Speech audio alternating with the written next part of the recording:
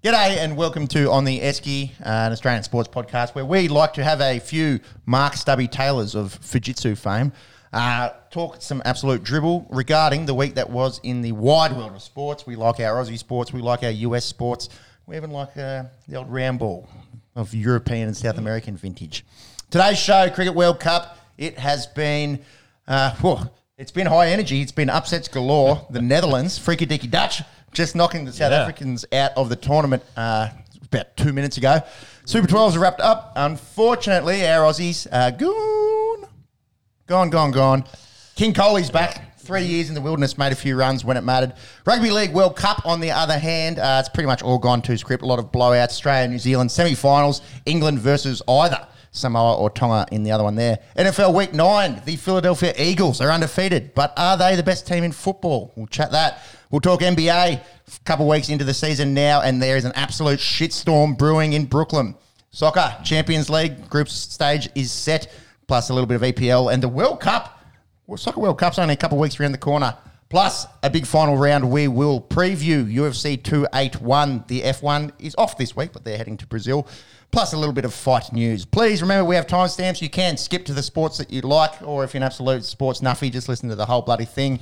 Subscribe on the YouTube and the socials and the rest of it. Check out at Carlton Draft, Instagram, Facebook, their shop. You can get 20% off with the code ESKY for shirts, stickers, merch, and the like. Boys, we like to start this show by shouting a beer to reward brilliant work in the sporting arena in the past week or 2 weeks, as we have been going fortnightly of late. Sean, how are you? You've got your Holden shirt on there. Yes, my You might have to explain what Holden is to our international listeners. Who are you shouting a beer this week? Well, I'm keeping my theme going with Shane Van Gisbergen, SVG, again, for yet another shout a beer, because he continues to win races. He won both races at the Gold Coast 500 on the Saturday and Sunday, which then meant he won the championship for this year for Holden again. A Holden Racing team, and that is his third year in a row, absolutely dominating Australian motorsport at the pinnacle there. Bummer he's a Kiwi, but otherwise we still love him. Claim him? Do the old Russell Crowe? Yeah, we'll claim him for, I guess, Holden, officially the Holden Racing team's last entry into the supercars before they switch over to the Camaros and Mustangs next season. So, yeah, another beer for him, and he's probably had plenty at this point. Yeah, pretty hungover, I think, last time you shouted a beer. So hopefully he's back on the horse and can accept this beer from Sean, courtesy of the Esky. Boys, I'm going to shout a young bloke. I have checked he's of drinking age. He's 20 years of age. Ash Chandrasinghe, 119 on debut for Victoria. He only made his debut for the Twos last year, Victoria Twos, and then has gone out against Tasmania in Hobart. Faced 333 rocks, so obviously has a good eye in terms of red ball cricket. Had a 150-run partnership there with Pete Hanscom, good old foot brush. He'll be good to mentor him. Some good names there in the Victorian side. And the future of Australian red ball cricket is looking good. We spoke about Teague Wiley a couple of weeks ago, becoming the youngest Centurion in the Sheffield Shield since a bloke called Ricky Ponting. You might have heard of him. And then, this bloke, Ash Chandrasinghe, he's 20 years old. He's of Sri Lankan heritage. So it's interesting to see the sort of diverse, multicultural, Australia of the future that we're going to see more and more multiculturalism. I'm surprised we haven't seen it sooner, considering the multicultural nature of this country. But it's starting to come through. Well, we've got Usman Khawaja of Pakistani descent, Marcus Stoinis, Greek descent, a few Italians even, Italian-Australians, Michael DiVenuto, take a bow.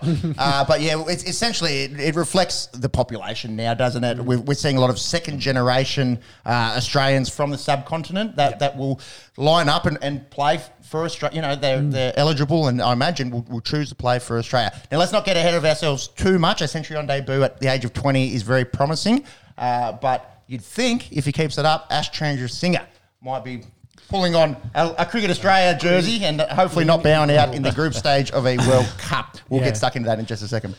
Rickon reminded me of your thoughts as well, because the next Ricky Ponting, as you will, that pressure, Will Pucovski, of course, taking indefinite leave again, to mental health leave And concussions. It's been sort of a mixture of both. He's been back playing. He has been good. He's good, but he's now taking another leave from cricket, to look after himself, which I think is well worth doing. Thoughts? Yeah, it's concerning now that he's had that much time away from the game. But I suppose we have to remember there's more to life than sport. There's more to life than cricket.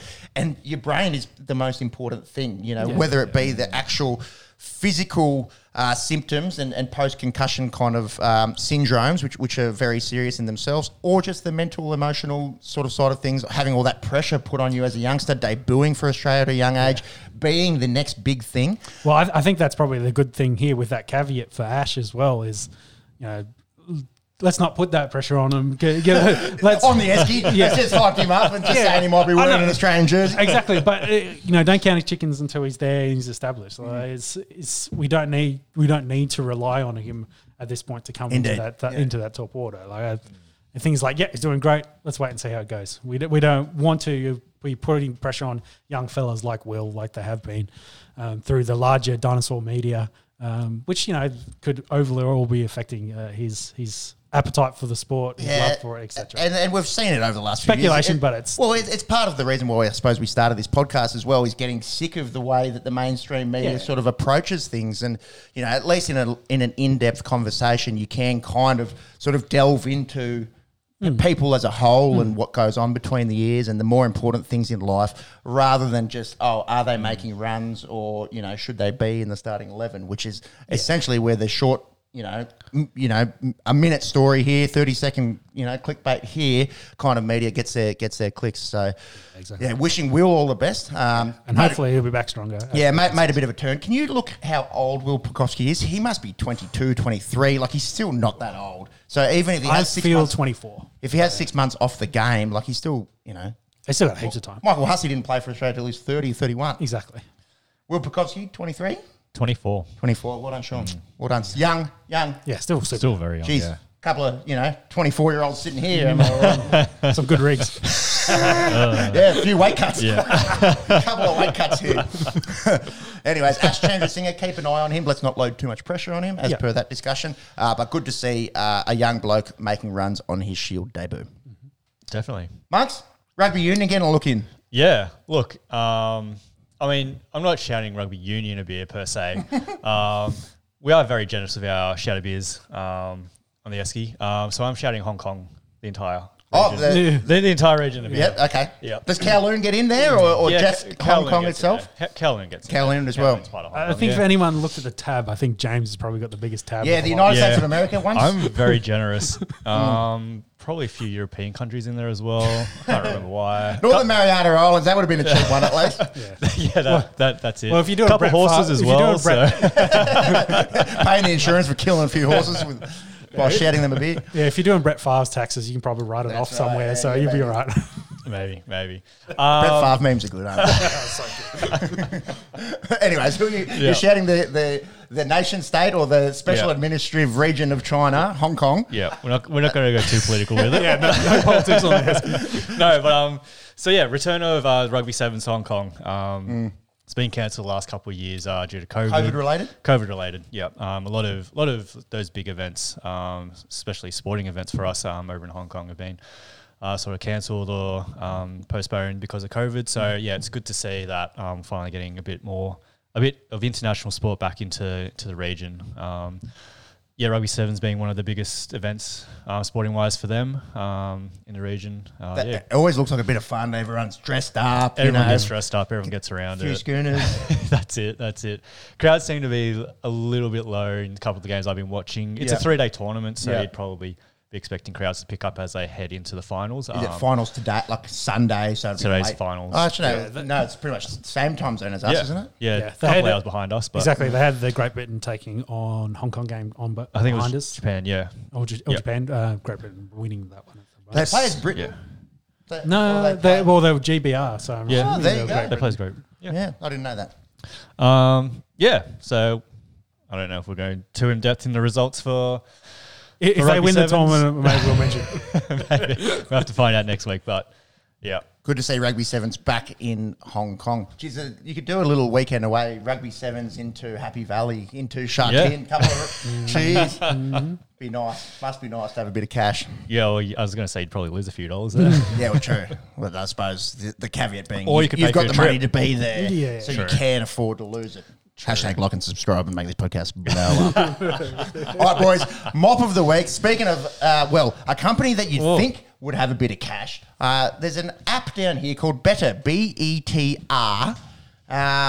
They've thrown out some crazy markets regarding the Melbourne Cup, which ran on Tuesday. Yep. Shout out to Gold Trip, winning that one at about 20-1.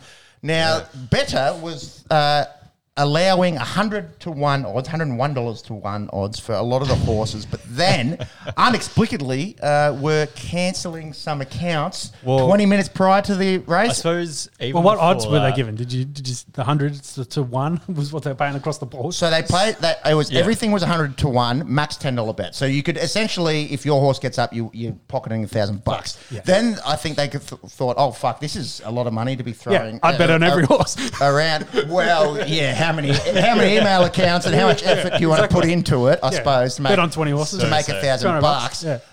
So they obviously there were people doing that were trying to make a quick grand. Really? Yeah. Then the print media, the good old reliable print media, was saying that Yeah. people's accounts were getting shut down 20 minutes prior Yeah. to the big race jumping. Before even that, obviously everyone was jumping on the favourite. Yeah. So they ran. Dovel legend. Yes, yeah. So Favourites, they don't win the Melbourne Cup. No. no, but they sent out. Mackay Davis says hi. That's it.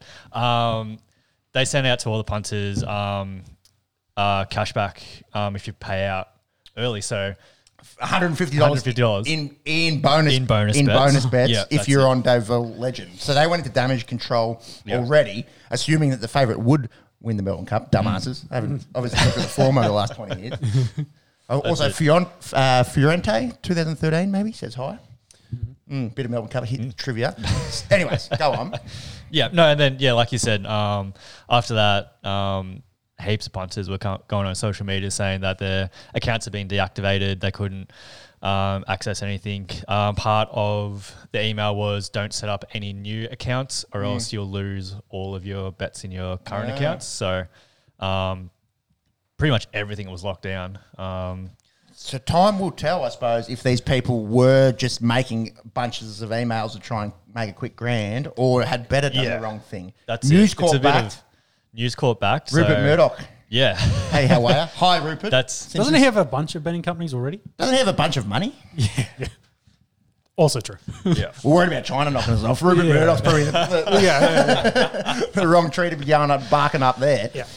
That's it. No, but it just seems like an absolute shit show, I suppose, from all aspects. A lot's obviously, I suppose, to be said, to be played out. Yeah, time will tell, I suppose. It's only That's it. sort of been in the zeitgeist for the last sort of month or so. Yeah. The other thing I checked the other day, you can get 100 to 1 markets on AFL and NRL teams next year that aren't the good teams. So the AFL, I think it was North. yes, you can get 101. I'll say the ones that were 10 to 1. Yeah. So it was like Sydney, Brisbane, Melbourne Demons, Collingwood, Carlton were in there. Let's make of that of what you will. There was like 6 teams that were 10 to 1 and the rest were 100, and it's a similar thing in the league, like Penrith, Melbourne, Sydney Roosters, etc.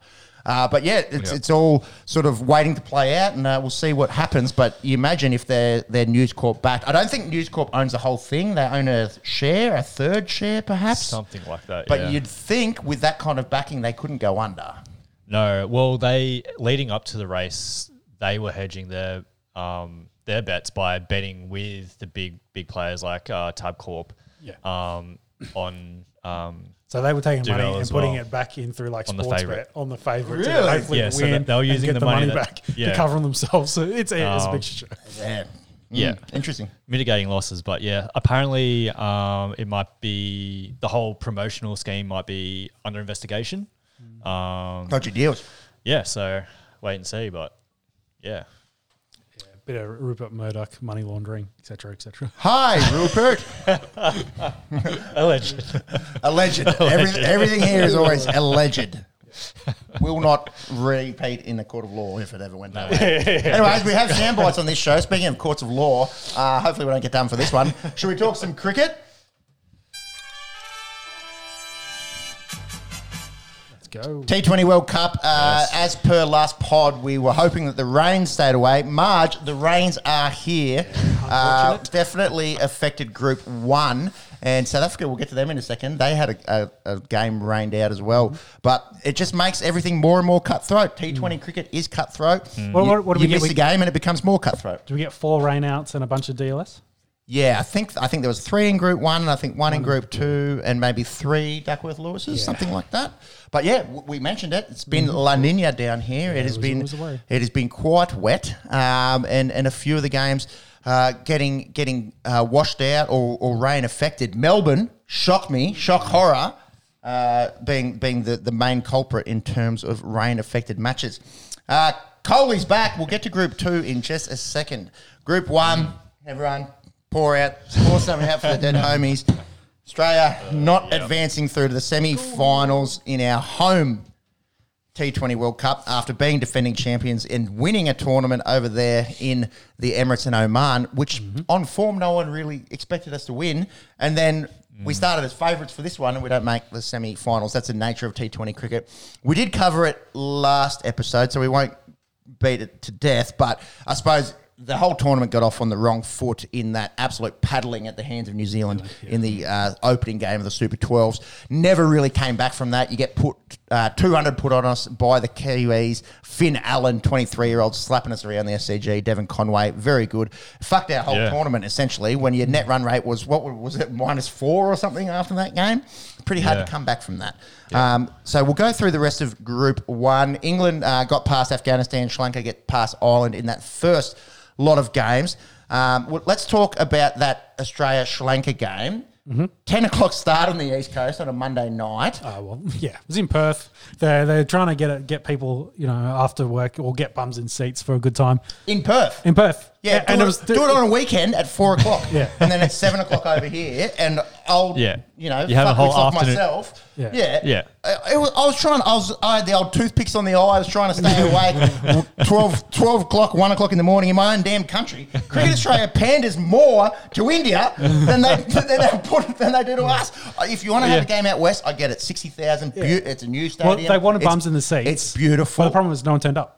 Was it Monday night? Yeah, there was no crowd. So it didn't work either way. They should have just played it earlier.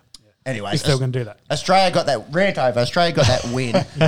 Zampa had COVID, so Agar goes in. Much better bowling performance. Didn't get slapped around. Managed to keep Sri Lanka 257. And Finchy, poor fella, he had 31 of 42. He said post-match that he could barely get it off the middle square. Thank God for Marcus Hotboy Stoinis, Marcus Big Chest Stoin, 59 not off 18. What were our thoughts on this one, boys? Did the job. Had to. Yeah, you lose that. That's pretty much tournament done. See you later. Yeah, and I think they scored at a good rate as well to chase it down. So I don't think they could have done much more in that game. I think the Afghanistan game, letting them get so close to what they scored was, again, another detriment. Yeah, we'll get to that in just a second. They really needed to belt Afghanistan to give themselves good chances. In the end, didn't matter. Didn't matter, to be honest. First major upset of the tournament. How good. The fucking Irish going out there and doing England at the MCG. Andy Balbirnie, 62. And England... they sort of got off to a little bit of a slow start. They didn't look convincing against Afghanistan. Then they lose this one to Ireland. Pre-tournament, we're like, geez, they're one of, if not the best white ball teams in the whole world. Joss Butler, probably the best white ball player on form in the world, and didn't really fire. And it was party time down here because the Irish did us the biggest favour in knocking off the English. Then the rains come through, so we get a whole round of games washed out, essentially. Afghanistan, poor fellas, they get 2 washed out, and then probably Friday night at the MCG, one of the biggest games of the group or of the Super 12 stage would have been Australia and England last Friday night. That gets rained out, and again, it makes the tournament even more cutthroat than it already is. Yep. New Zealand continued to improve on their net run rate by smashing Sri Lanka by 65 runs. Glenn Phillips, 104. And Trent Bolt, the bloke's getting on a bit in age, but looks just about unplayable at times. He had 4 for 13 off 4 in that one. Australia go to the Gabba, have to beat Ireland, do so, 42 runs. Finchy, 63 off 44. That's the highest score by an Aussie in this tournament. That speaks volumes. Yeah. And then this might have been actually the turning point for us. This was a really good chance, net run rate wise, to really pump the Irish. We had them 5 for 25. If you skittle them for 50, that net run rate probably jumps back into the positives. Yep. And there was a big drop from Pat Cummins and a bloke called Lorcan Tucker. Hats off to him, 71 not in that one. We end up winning by 42 runs, not quite enough. Sri Lanka go out and beat Afghanistan. Then England turn their ship by beating New Zealand. We see the Josh Butler that we expect. Yeah, he goes out and makes 73. We needed a favour from our Anzac brethren in this one. Didn't quite get it. They go out and beat Ireland. That gets us through to this weekend. And essentially, a lot of people are like, well, we've got to go out and stomp Afghanistan. And that way, if there is a miraculous washout last night, which we didn't get, our net run rate would have been better. We beat Afghanistan by 4 runs. Yep. What's going on here, boys? What's going on? Afghanistan, credit to them, greatly improved as a cricketing nation, especially in T20. We said that T20 is their format. They didn't actually quite get a win in the Super 12 format, but definitely troubled a few teams, including us. Yep. So, what do you think of the selections made against Afghanistan? Besides, Rashad Khan doing a one-man show. Well, that's what I was going to say. Like in Adelaide, at his home ground, for the Adelaide Strikers. So I think Stark, they omitted him. I don't think it was an injury for Kane Richardson. He was omitted. Kane Richardson ended up getting smacked around. Then Finchy apparently was a bit ginger. Yeah, well, he was lame from the game before. He didn't field in that game, so understandable there. I think he has trouble cutting the weight like Charles Oliver. Love you, Finchy. And who was the other one? Was Tim David as well? Yeah, Tim David also hurt himself in that other game. David out, Steve Smith in. So of the guys that come in, all very good T20 cricketers, all didn't do much in this one. Cam Green, we saw what he can do at the top of the order in the warm-up games against England. Unfortunately, succumbed to second ball in this one. Smudge, who we were talking about a lot through the tournament, is he in Australia's best 11 in T20 cricket? Probably not. I do love you, Stephen Smith. And then Kane Richardson just got smacked around by Rashid Khan. Really, what do you do? Two of them, your hands forced. Yeah, I know, but I think the Stark one's the interesting one because we've talked about it before. If you go with that kind of lineup, and I think they covered it in the commentary and the coverage, it's same. It's like Stark's the one that gives you the difference, a different type of bowler, different angles. Yes, he can be a little bit expensive, but then also he knocked the pegs down. Like he did that multiple times in the game before. So I think going in there with Hazelwood, Cummins, and Richardson, You've taken out the one bowler that has the ability when he's on to instill fear in the opposition. And they gave Cam Green a bowl as well, which is again same. Like they just didn't have anything different, which I think was where maybe a Starkey in that end towards the end can get stuck into the tail a little bit, scare them a bit. Even the top order, Monks, if you don't mind scrolling back down, yes, Afghanistan have some good players in your Muhammad Nabis and in your Rashid Khans. But if you're, no offence, Usman Ghani or Gulbuddin Naib, who actually made a few runs here, I know who I'd rather face. I definitely wouldn't, he might be a bit erratic here and there, but I wouldn't want Mitch Stark bowling 152 at my throat. No. Can you get the bowling stats? Just scroll down a little bit. I know Richardson got pumped.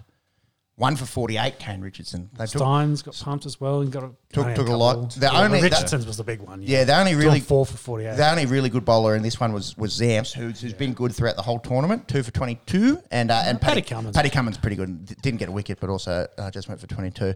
Anyways, we got the win, and credit to the Afghans. They're improving each tournament. You see them play; they're a lot better. I remember the 2015 ODI World Cup, and it's maybe a little bit apples and oranges comparing. one-day cricket to T20 cricket, but we scored just about 400 against Afghanistan. It was an absolute walkover. It wasn't even close to being a competitive outing. You give these Afghan boys another 5 years, and then maybe they start knocking off teams like Australia. They'll bloody close on Friday night, that's for sure. Well, I think in this game, though, when it was Afghanistan's turn to come out to bat, I think they said that for us to have any chance on net run rate, we needed to get them all out for like 106 or something like that. And besides a few here or there, top order that got skittled, like they seem to cruise to that and then just sort of pace themselves out to, almost coming to a chance to win as well. So it really didn't feel like the Australian side kind of got out of second gear. They're just again, kind of cruising. And we've spoken a lot there about the bowlers. You know, poor Kane Richardson comes in, gets the punishment. It's only 4 overs. None of our sticks really fired in this tournament. We spoke about how good they had 1 or 2 games. Like Finchie had a few good games. I think Maxwell had 1 or 2 good games. Yeah, one or two. But the people that I wanted to highlight were the people that we'd spoken up so highly. Given their IPL and their good form, Davey Warner and Mitch Marsh didn't have great tournaments. Yeah. And then when you're missing your big guns firing, and it's been well publicised, Finch's struggles of late. The other thing is, like, to get a decent score here against Afghanistan, it's not really what we need.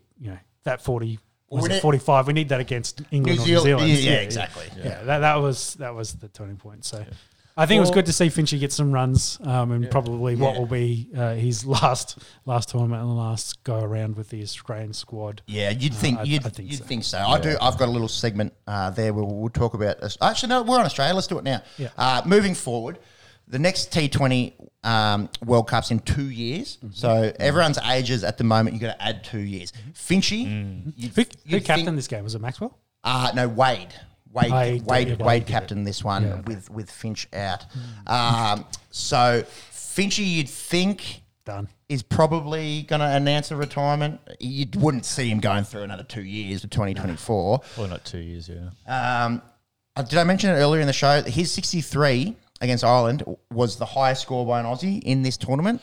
That was the 24th highest score. So our sticks probably more so than our bowlers letting us down. These are the current ages of the rest of our top order. Davey Warner, 36. Glenn Maxwell, 34. Matthew Wade, 34. Steve Smith, 33. Davey Warner will be 38 in the... I feel like David Warner is World Cup. He could probably do it. He's a young 30. Like he looks like a young... I agree. He's Iron Woman misses gets him in the shape. So I think he'll be in good shape. He's good. I think Davey Warner will be okay as a 38-year-old. Wadey is 34 at 34 with Inglis and Philippi and the young keepers knocking down the door. Yeah, I wouldn't be too worried about Wade and keepers. Like, I think we should be right. Yeah, well, I'm just saying you're right. Not from the Australians' perspective, from a Matt Wade perspective. Yeah. I'd be surprised if he has the gloves in 2 years' time. Yeah. Maxwell is unreal, 34. I think as a 36-year-old T20, he'll be picked for sure. And in that role as like a specialist to come in and just do something crazy. Bat 5 or 6 and go out and get your 54 striking at 170. Yeah. I think Maxi of all this sort of top order will be fine. And then Smudge, we've kind of spoken about it. Unbelievable red ball cricketer and even 50-over cricketer, but probably moving forward, I don't know if he'll his style just doesn't fit for whatever reason, and you don't want him then to switch his style to more white ball and then he's red ball form. No. Yeah, we don't care about that. Without making excuses, it's T20 cricket. Who gives a fuck? Smudgy, make sure next Ashes you're good to go. Yeah. But the main point that I wanted to iterate, I suppose, was this changing of the guard, especially in terms of the sticks moving forward. We saw Ben McDermott in the last few big bashes, how good he's been. We've seen Cam Green, what he can do. Didn't take his opportunity here, but it was one game. You'd think that the top order in terms of T20 cricket from an Australian perspective looks a bit different moving forward. Do you think our quicks are the right ones for T20 as well? Yeah, I think so. Do we burn them out? Because it's point. It's Stark, Hazelwood, and Cummins across all three formats. Yep. Do we need to look at the Richardsons? The Richardsons and the Nathan Ellises, didn't make the squad in this one. Do we need to sort of prioritise them? Hazelwood, the year that he's had, the IPL that he's had. Had to pick him. Yeah, exactly. Yeah. Cummins is probably the one that had a little bit of question mark over him coming with his form off IPL, but you're going to pick Cummins. Because I guess my follow-up question is, who's captain? Moving forward, Because I don't think, if Warner's still there, I don't think he's going to be allowed. Yeah, well, he's not. There has been chat about that. There's been chat about turning that blacklisting around for David Warner. Or do they just unify and give Cummins the captaincy, unify the belts, if you will, or do they give it to someone like a Glenn Maxwell where they say, well, when we're picking a T20 team, you're probably the first person picked. Do you want to take the reins for the next few years? I was going to say that, like Glenn Maxwell, like obviously Warner and Smith are always going to be around there, but this is his format. He knows the game. His presence, even just fielding, instrumental to a lot of our games. So. But he's a captain though. Well, he's captained the Melbourne Stars before. I don't think he's captained. Has he captained the IPL? No, because whenever he's been on RCB, it's always been Kohli. So, I don't know. I'm not sure. Moving forward, all of this is assuming that Finch announces his retirement this summer and doesn't get asked, which has kind of been, the lead up. And for months, I've been saying, we back Finch in. We'd let him have this tournament. You don't change things before a major tournament. You definitely don't change things within a major tournament. Then the tournament's over. It is essentially a failure. It's a home. Exactly. It's a home. You win the World tournament, Cup. different conversation. Yeah, exactly. Not making the semis. It's a home World Cup. We don't make the semis. That's a failure. Yep. If you graded all the teams, you give the Netherlands an A+ as to where they were expected to do. You probably give us a D, maybe a D-, which isn't technically a failure, but you know what it is. It's you're not proud of it. Yeah. Maxwell captain the Kings 11 Punjab. So that's going back in the days, before his RCD days. Yeah. But as captain, the Stars. Yeah, he's a bit of captaincy there. I don't want to ask that. So we mentioned the IPL a few times. We did notice during the auction there wasn't much buy-in of the Aussie players early in the auction. Is that was that a sign that maybe Australia we're not playing as good as we used to? Is there? Well, they only picked the ones that were making money were the specialists. Yeah. So Quicks were getting good money, and Aussie sticks. We didn't really see anyone. I think Davey Warner got a little bit. Well, that's the thing. Mitch Marsh is an all-rounder. It's supply and demand. That's probably there's a lot that's played into this comp as well. We haven't. And there's a lot of supply of Indian batsmen, so they're going to stay local with that. So they spinners. So then they pick. They pick the foreign quicks and the foreign pinch hitters. The guys that come in, like a Maxi or like a David Miller or someone, that come in 5 or 6 and just go at 160, 170. Maybe it's testament to where T20 cricket is at in this country compared to other nations as well. Well, here's the other thing: do any of those guys play regularly in the Big Bash? No, and that the Big Bash is a whole different conversation, isn't it? It's in the middle. It's in the middle of summer. It's our summertime. So if you want to play Test cricket, you're not a Big Bash player. Yeah, exactly. You can't get that form. So yeah. Whereas someone like Finchy does. Finchy, Maxwell, that's why they've become sort of T20 specialists. Exactly. And we've seen guys like Steve Smith kind of struggle. Fall out of favour when it comes to T20 cricket because he's going, I want to maintain a Test average of 59. You fucks. Interesting. Moving forward. Yeah. Anyway, so Australia gone, New Zealand and England get out of that group. We'll just briefly touch on England last night. Yep. So the way that it worked out is every Australian had to get around Sri Lanka. Any bit of Sri Lankan paraphernalia you had around the house. I think I had a Sanath Jayasuriya bit of kit back in the day. I was looking for it, couldn't find it. Probably wouldn't have fit my left arm these days. Was cheering on the Sri Lankans last night. They started really pretty good with Pathum Nusanka 67 and then a bit of a collapse. Their middle order didn't get much done. They should have got 30 more, but they fell down. Testament to the English side being very good. Once they got the key wickets, they then ran through, got a bit of a run there and ran through the middle order. So. Yeah, 100. You don't win too many games with 141 on the board. I think I said to you, it went fucking close. From what we're seeing through the tournament, about 160 is a bit of a par score. So if you're not kind of hitting that number, then you're a bit unders. So. And it's a bit, and which would have been the difference. An extra 20 in this would have been huge. They would have won. And that's sort of been the way that this tournament's gone as well. Bigger grounds, you know, a little bit wet and overcast for this time of the year. Lower scoring games. England looked like they were just going to cruise through with Hales doing his thing at the top of the order. They were 2 for 93, 10 overs into it. I went to bed. I thought, oh, well, Australia's gone. And I was watching the highlights and going, geez, I'm glad I went to bed because I would be extra pissed off that Sri Lanka, in the bloody living Sri Lanka room, went so close, doing laps. But so far. Hasaranga, you know, we've seen him in the IPL and how good he's being. He's going to be a superstar he probably already is a superstar, but moving forward, he can put a game on his back and get you 2 for 20 odd.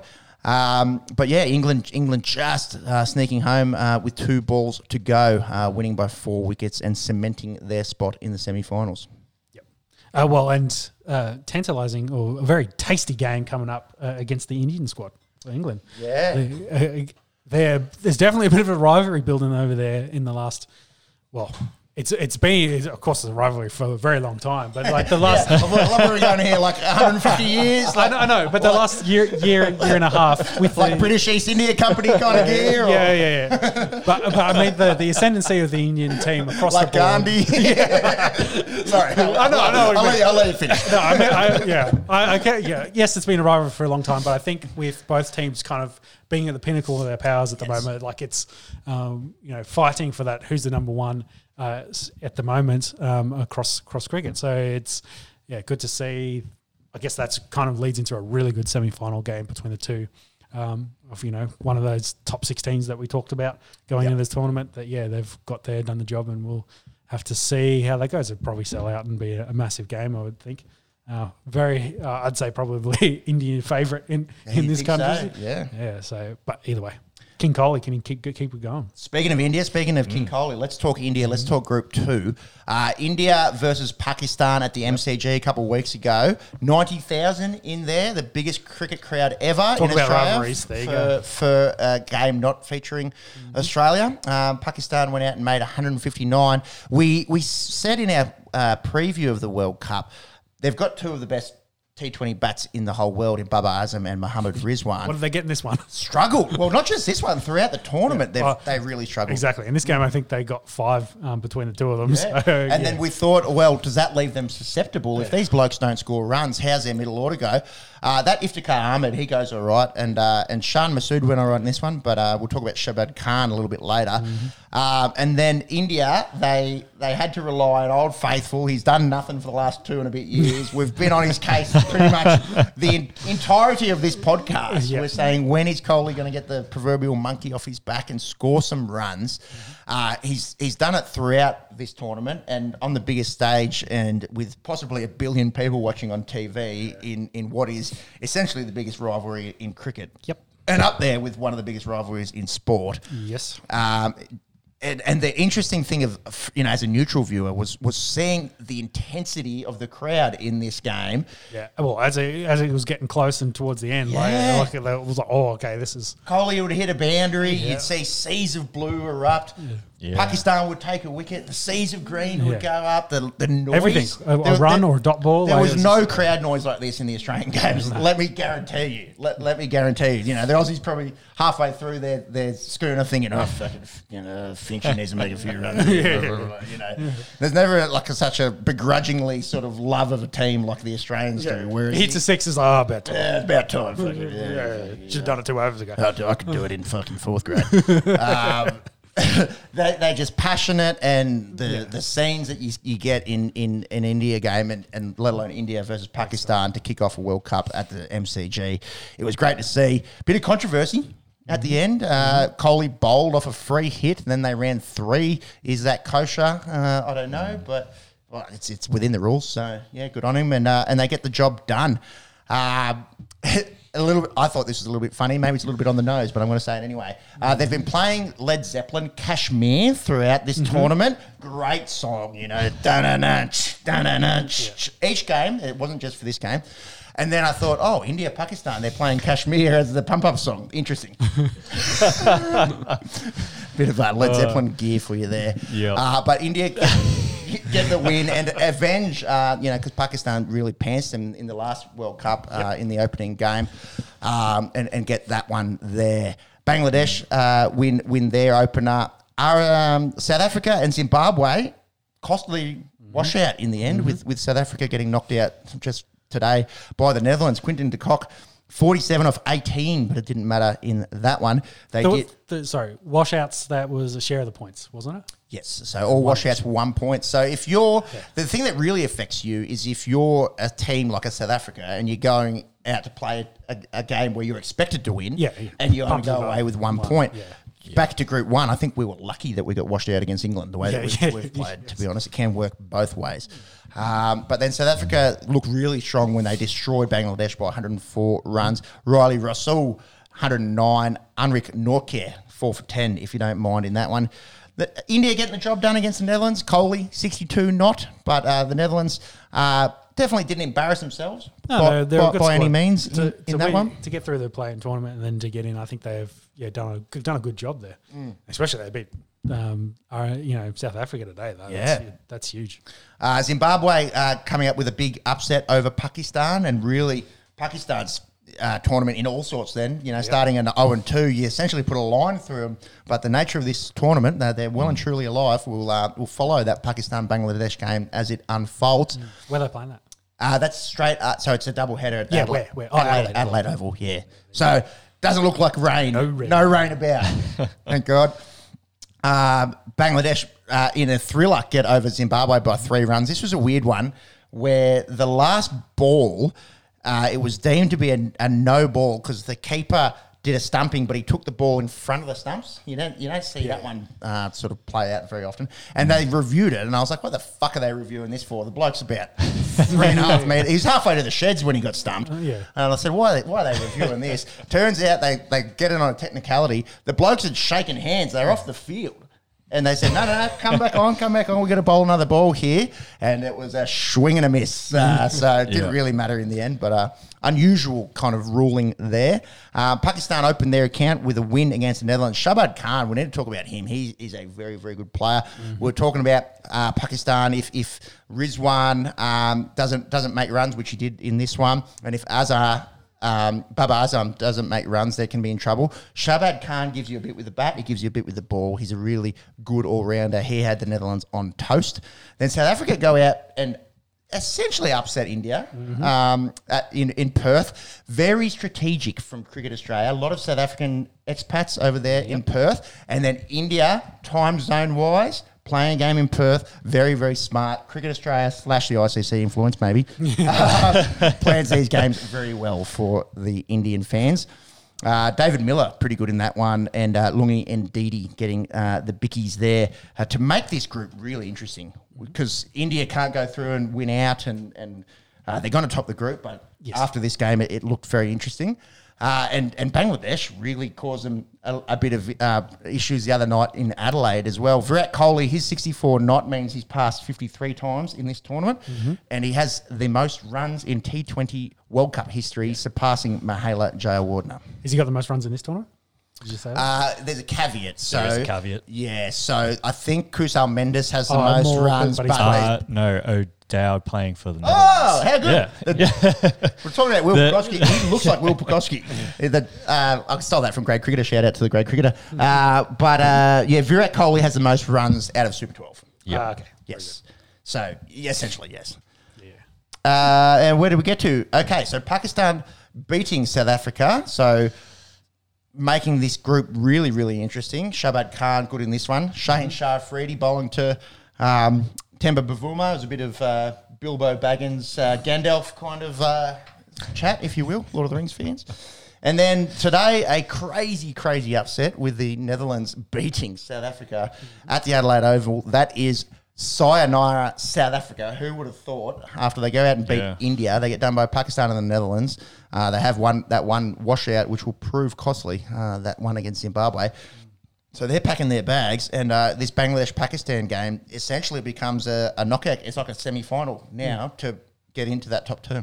Did I see 2:30 start time? So we're 30 It should be minutes on. in? Yeah, Do you want to get us a score before we finish up? Should be on. And then India-Zimbabwe is the late game in Melbourne. Again, back to pandering for and you got to make money. India got 2 games at the MCG, so Australia didn't even get that. So expect to see another big crowd. Probably not the 90,000 that we saw for Pakistan, but well over 50, 60,000 you'd imagine in the G tonight. 1 over in, 6 gone for the Six Bangladesh. 6 runs, sorry. Yeah, they got the stupid back to front. Yeah. Slab doing it. 6 for none. 6 for none. But... Yeah, so we'll keep an eye on this one as it unfolds, I suppose. Yes. I was just wanted to see if we get a shot of the crowd. They showed a few of the Pakistani fans, and I'd say probably a decent. It's probably a little bit lackluster. The thing that I liked from the Netherlands games was Pakistan fans obviously going in there for the double header with signs saying "Go Netherlands," and that little bit of extra support for the freaking Dutch gets them home and keeps both Pakistan and Bangladesh alive. So a crazy Sunday here in the T20 World Cup. Yeah, Rickon saying that it looks like it's sold out against Zimbabwe as well. Really? Yeah, right. Could you imagine if? And that's shout out to the Zimbabwean Australians. There are a few Zimbabwean Australians. I'm going to go out on a limb and say this crowd's going to be 90%, 95% plus Indian fans. Oh, big time. Yep. Who wins the tournament? That's the next discussion I suppose we need to have. So India now are confirmed first. Doesn't matter what happens tonight.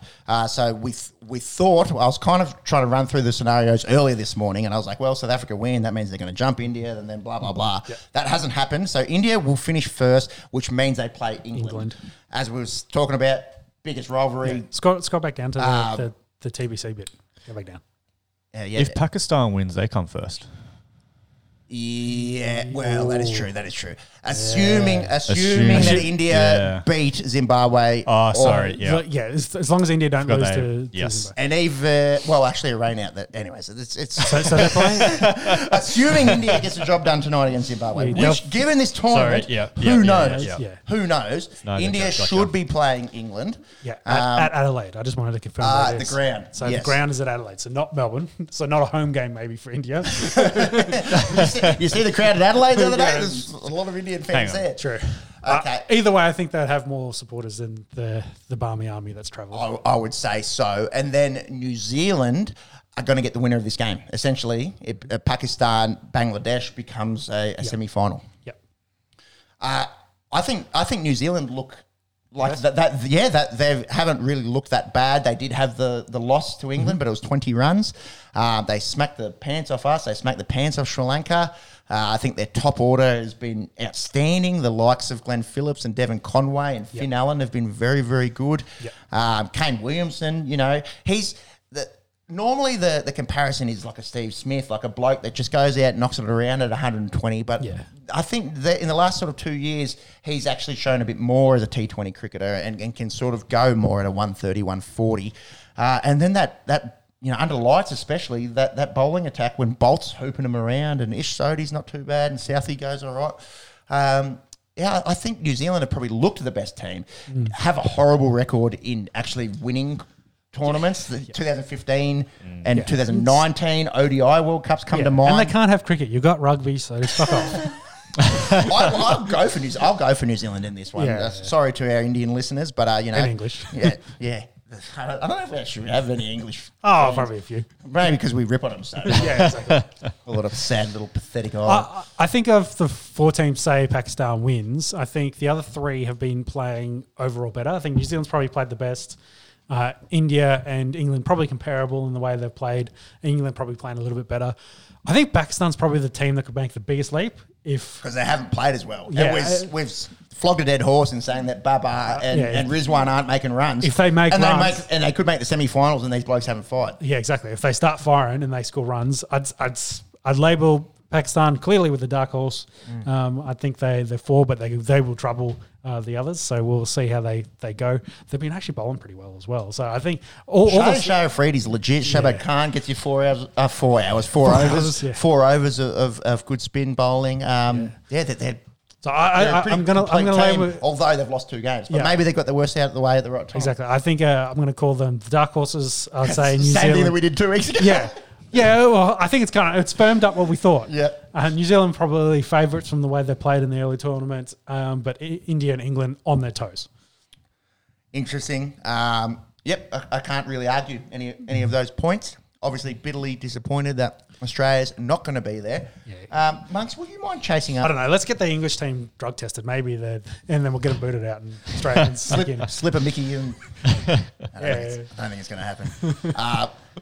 We, as well, kind of back to England. I don't think we've seen the best of England. Yes. You know, England on I think we're seeing bits. There's shades. Yeah. Shades, if you will. But we haven't seen a complete performance. If that English team gets going, the Milan injury might be.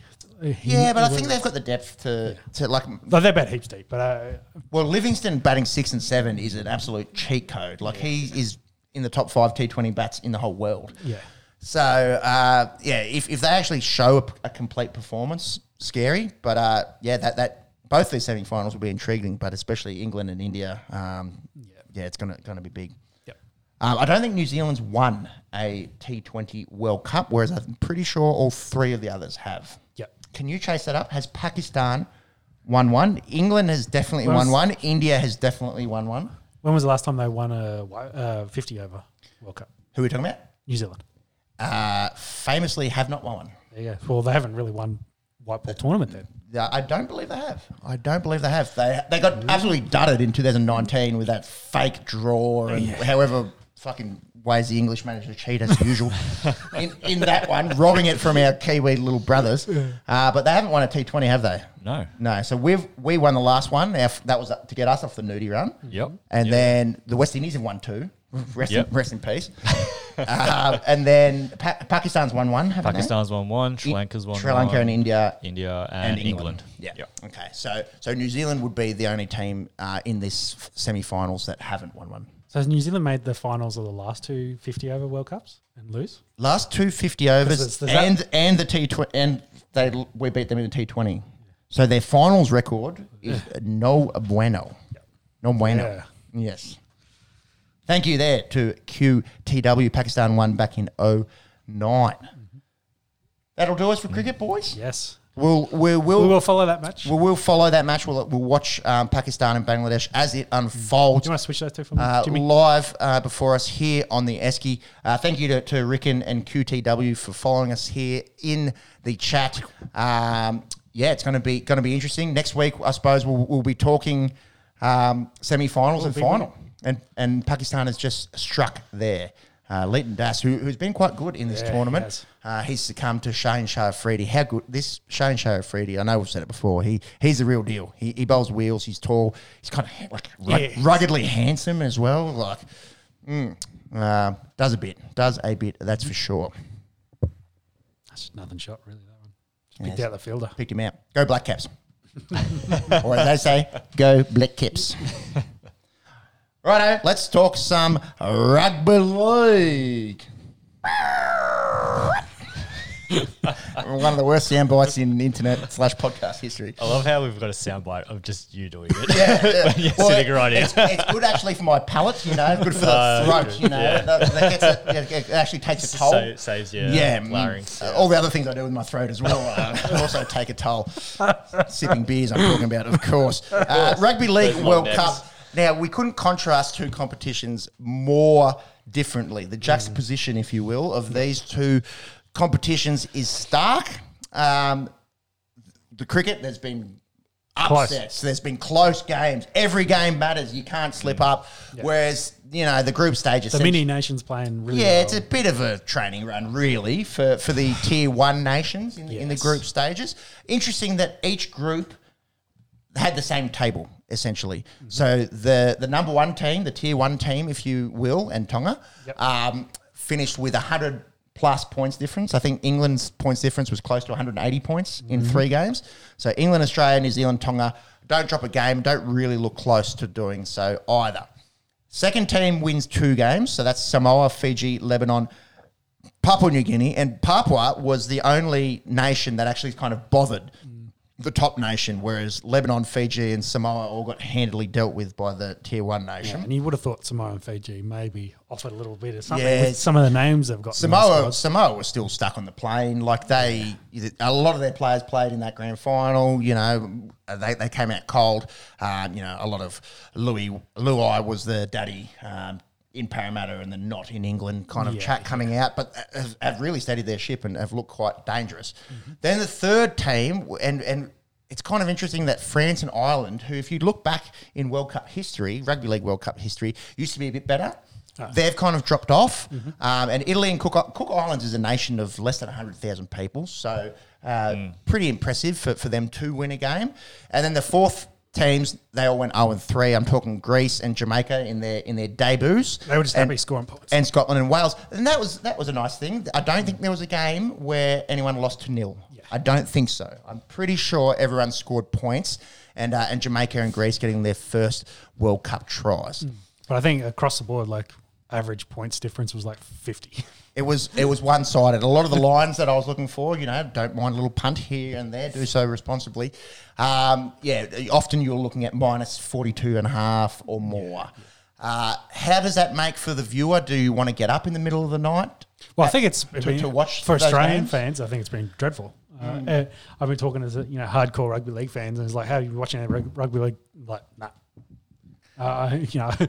He's just like, it's just, it's either on very late or very early, and it's just a poor time frame for us. It's better for all those followers in Europe, of course, which is a large portion of it. And they would love to see Australia and New Zealand, and even Samoa and Tonga and Fiji, because everything, it's the inverse for them watching.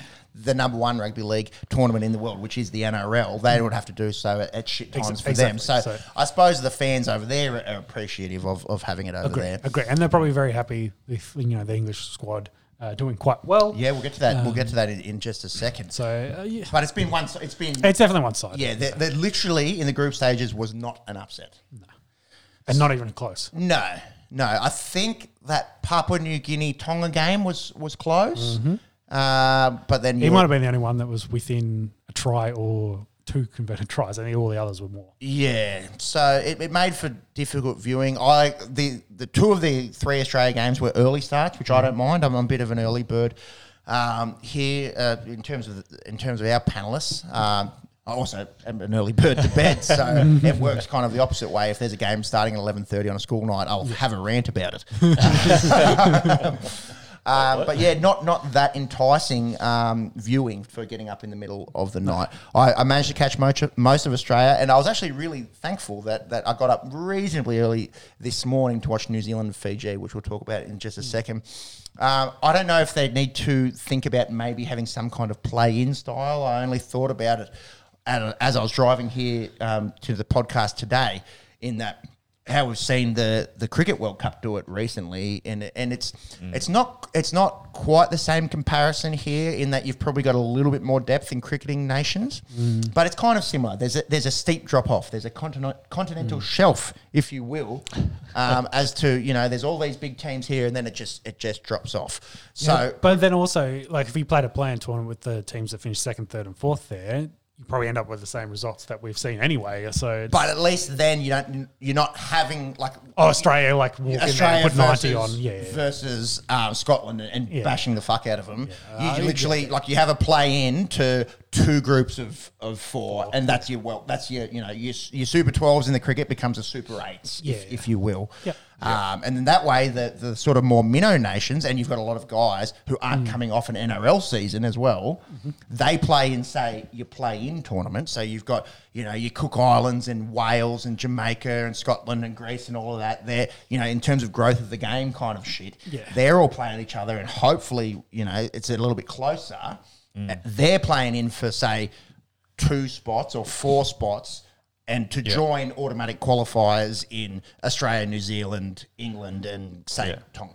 That's it. And also you'd be having like an Australia-England in the group stage or Australia-Tonga in the New Zealand, group Tonga stage. in the group stage. So in the group stage, it makes those matches even more important as well. Like you have to win against one of those. I do like that because with the 4 groups here, with the tier 1 spread across the 4 groups, it's basically giving them a free card, and they've just had to pump a few. And it's going to be paddling. Like we talk, and there's so much intrigue for us as Australians as to what's our best team.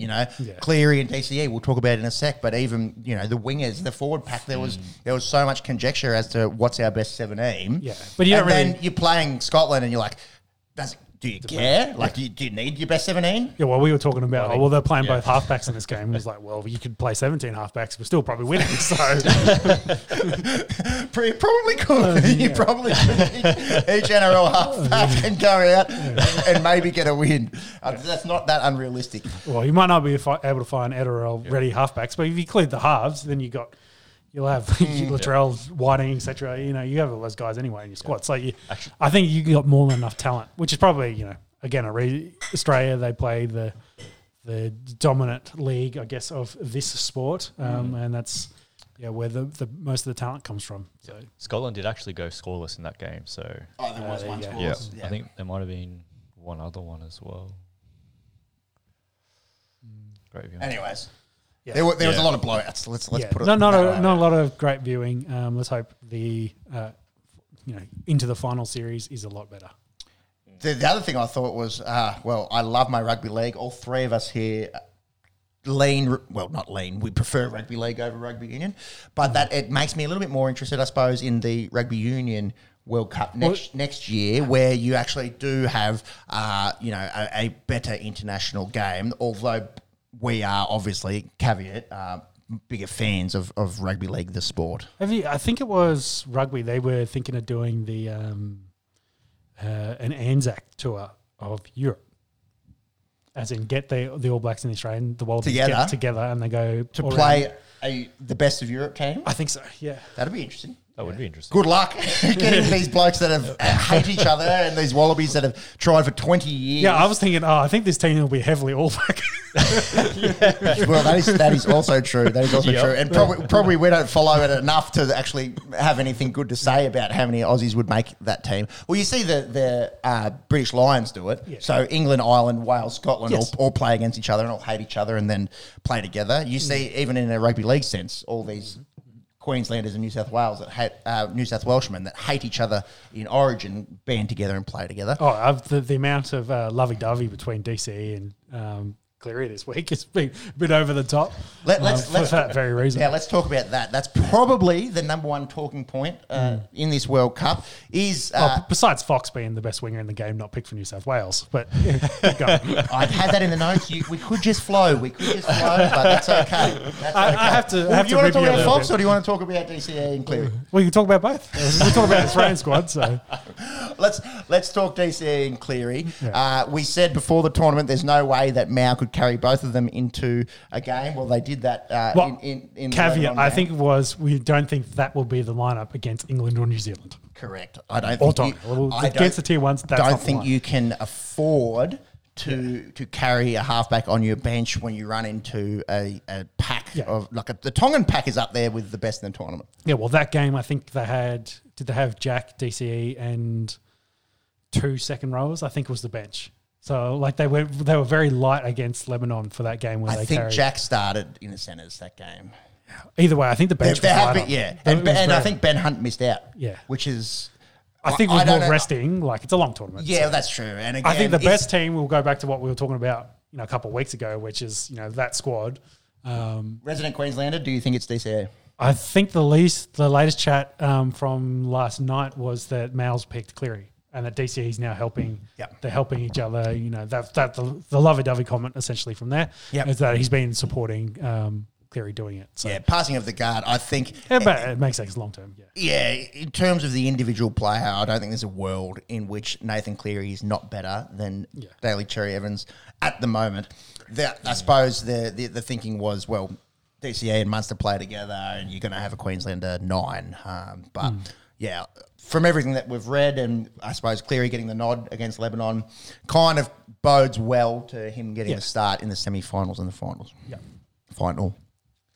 England. Let's talk England. They're so good. They're such a good team. Fucked Greece 94-4. Dom Young gets over for 4 tries in this. They smacked PNG. How close is he with? We'll get. I'll let Monk try scorers for the World Cup. I'll let Monkey sort that out and we'll talk about that. England 46, PNG 6. Handedly dealt with the Kumuls in the quarterfinals. Tommy Mackinson 5 tries, 5 goals. He's a St Helens winger. I suppose the thing that we didn't really factor in was how good some of these Super League players are. Obviously, don't watch a lot of Super League. We knew what an Elliott Whitehead gives you, for example, or even a George Williams, who we've seen here with the Canberra Raiders. But how good Mackinson's been, how good, you mentioned Jack Wellesby, how good he's been. Yeah. Sam Tonkins missed a game, but back and as their fullback and skipper, very, very good. At home, and they're obviously going to play the winner of Australia and New Zealand, so we're not really, provided they get past Tonga or Samoa, are they a problem? Yeah, I think they're a good squad. Australia's always had difficulty beating England in England. Yeah, we only beat them 6-0 back in 2017 since the last World Cup, but that was here. Yeah, but any of those previous kind of tours over there, though they haven't been doing a tour form in a while. Historically, I remember it was always a challenge beating England in England because they've. They're at home, they've got the advantage, and they're always well coached. You always got to give credit. They play very well as a team. Whereas, that's probably always a challenge with Australia and New Zealand is they've got a whole bunch of superstars that need to come together and have that chemistry and that cohesion. So it takes a little bit longer. The other things in their factor, obviously, at home, smaller in goals. They're used to playing with that. The weather, it's going to start getting a bit cool over there. Yep. And the distance between the NRL finishing and the Super League finishing, they're a bit more well-rested. Yeah, exactly. So all of that bodes well for England. Am I putting my neck out there and saying that they should be the tournament favourites? No. I still think on paper... Purely by talent? No. This Australian team is the best team in the world. On paper, they should win this World Cup. If England goes out and knocks us off in a couple of weeks, provided we get past New Zealand, it wouldn't surprise me that much. But... Well, having said that, go Australia. Yeah, I think any of those T1s on the day can definitely win this tournament. Australia got past Lebanon pretty comfortably. Let's talk about the Fox. 5 tries. He has 11 on the tournament. Yep. Who's next there? Dom Young? Dom Young, it's 8. And I don't think that... I think Mackinson's not included in that. Maybe it hasn't been updated. From... when was that? Because he scored 5 overnight. Okay. But anyways... I think it's still Fox. Making Freddie look pretty foolish, I suppose, for not picking him for New South Wales. He made a comment after the game. He said, "Yeah, look, it wasn't Origin wasn't for me this year." In the first game, his first try celebration was putting the phone down. As in, he got the phone call and he's slamming it down. Yeah, perhaps what someone thinks and what someone says are two different things. Yeah. But he's looked outstanding. He's just about looked like the best winger in the world. So it's going to be interesting next year how New South Wales approaches that. Is it also just a product of being outside Trell Mitt against Lebanon or against Scotland? That's got to be a factor as well. I think it wouldn't have mattered. It wouldn't have mattered? So I've seen the highlights of some of those tries, Latrell scored 1 with 4 blokes hanging off him like it was nothing. So I think it was quite easy. It comes down to the individual more so. Well, a bunch of the tries at a car scored, they just cut Latrell out and just gave him the ball and he just goes, meow. Yeah. I think they were just too quality of a side and, he's too good of a finisher, to do his job against them. The challenge will, of course, be when they play the Tier 1 team. Yeah, which is going to be New Zealand moving forward. Let's have a look at that team that played against Lebanon. So they went Teddy after a rest. Val goes out to the wing, which is what we kind of spoke about a few weeks ago. I think that makes the most sense given that you can go with a Latrell Mitchell and a Jack Whiten in the centres or a Matt Burton if you like. And then obviously Fox is going to have the starting role on that other wing.